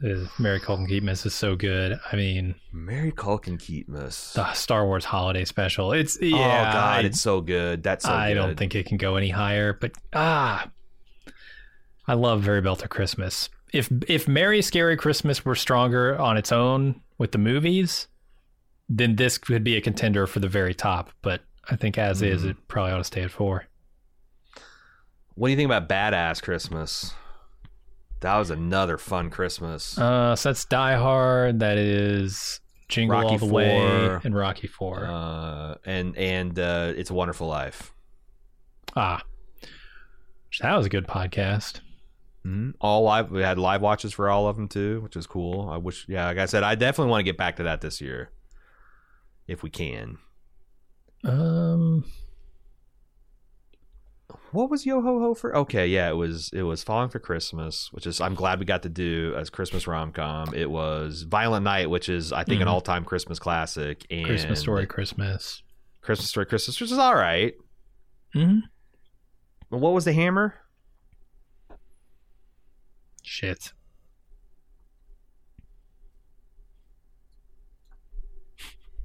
Hold on, don't remember it. Oh, Muppet Christmas Carol, of course. Right.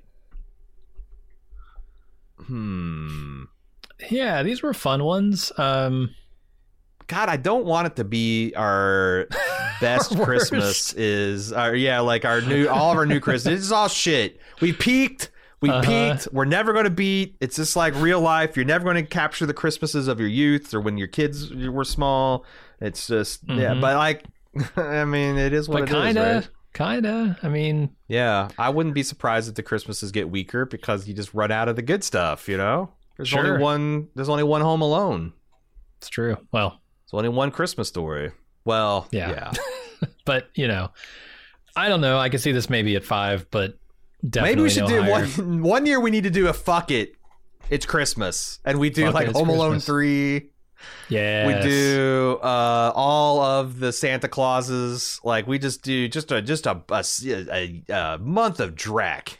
Guaranteed to be at the bottom of this list. But yeah, just to make ourselves feel better. I don't know. I'd probably put it at 6, I guess. So 6 or 5. It's tough. I think it's better. I think it's over I think it's over COVID. Because COVID was just a weak year for movies. It was it was a bad. Hey. Controversial opinion, it was a shitty year all around, but it certainly was. And then the 25 Days of Bald Move. So this is where it was like a prototype. We did 25 days, and we styled it to the 12 Days of Christmas. So essentially, we sang the 12 Days of Christmas twice, but each day had different lyrics. Like we had like 5 Donald's draping and like things like that. Just from we pulled from the Bald Move Christmas, just from the current Bald Move library, and we threw it in, and that seems lazy and derivative, and it was. But the chief innovation was we got this little miniature Christmas tree. This was back when we had our first studio. It was right in front of the liquor cabinet, and we wired up 48 bottles of liquor. Airline bottles of liquor to this thing, and each day Jim and I randomly pulled out one and drank it, and some of that shit was vile, some of that shit was good. It was good ass content though. No, No, it was good, and it had the virtue of being the very first one, right? It wasn't just we had Christmas. Yeah, we didn't. It was just a series of lunches, and just like each day, we drank a new a bottle of alcohol, and we sang a different thing. We did. This was Cachet Le Vieux, Who Shit the Sink. Which, if you haven't seen that and you're a club member, please look up episode 53. We're just a year into this whole thing. Cachet Le Vieux is an all-timer. Where I play an epic prank on my family, get the whole thing on film.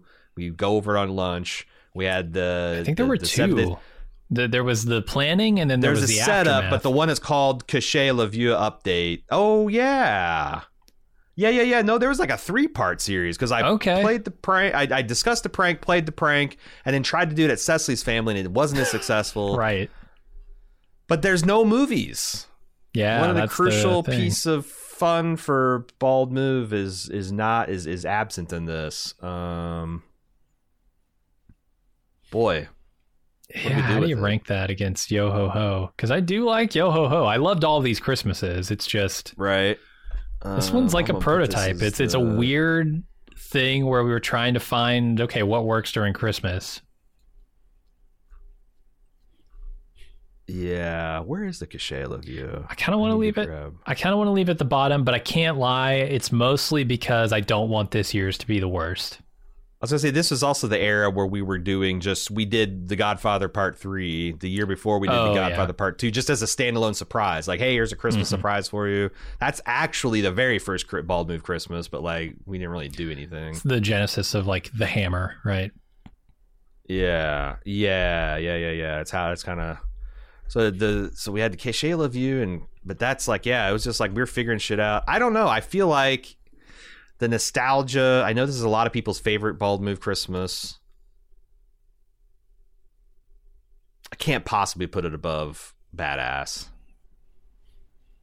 No. But above COVID? Fine. I guess this year can be the worst. No, fuck COVID. Put COVID you know at the what? bottom. COVID's the word. Yeah. Fuck Fuck your innovations. Fuck your Christmassy live streams.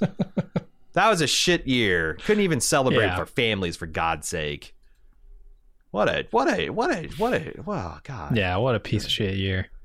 So are we happy with McAllister McClain's 2, Christmas Harder on top, Barry Giamatti Christmas, Mary Culkin Keatmas, Mary Scary / Barry Belter Christmas, The Badass Christmas.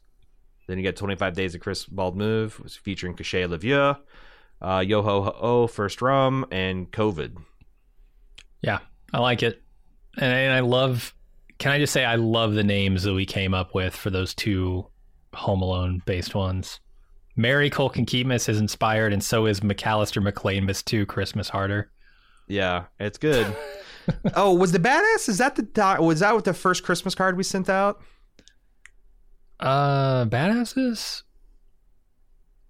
I don't know. What was our first Christmas card? So okay, let's think about it. Yo Ho Ho, First Rum was us in front of. I thought that was cute. Us in front of movie theater. Mary Scary was us being menaced by the Krampuses. I thought that was good. At the COVID was the us between the glass separating us. McAllister McClain 2 was the poster. Then Barry Giamatti, and then I think Badass was the. You were Santa, I was the elf. Was that our first card?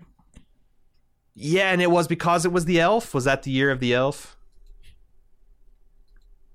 I didn't think so, but I could be wrong.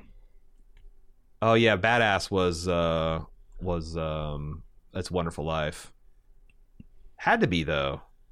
Oh, maybe it was probably Mary Culkin Keatmas. There was a wholesome one. There was just a wholesome ass like our families standing together, right? Near no, Christmas that was never tree. a card. That's like the stuff I sent out on Twitter because I try to have something unique for. Okay. Yeah. We never done a family card for Christmas. Damn, that really? must have been the Mary Culkin Keatmas then. Yeah, because that was before Giamatti. shit I don't know. out of them, Before I send this out on polls, I need to make sure I have everybody's shit straight because nobody is going to look this stuff up. I need to make sure I have every movie, all the little side projects. So this was it was the one before Giamatti. Right. And so what was the one coming before Giamatti? I don't know. Okay, so here's Paul Mary Claus. Culkin Keatmus. It was Mary Culkin Keatmus. That was the year. Damn, that's a banger year. So we had a couple Christmases before we even started sending out Christmas cards. Apparently. Huh. Yeah, it's a pretty good card.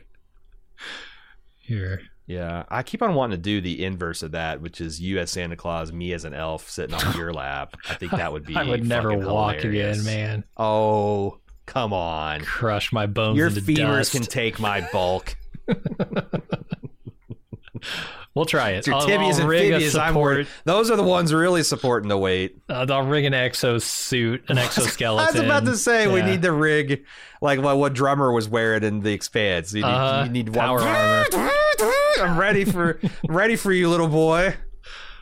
Jesus.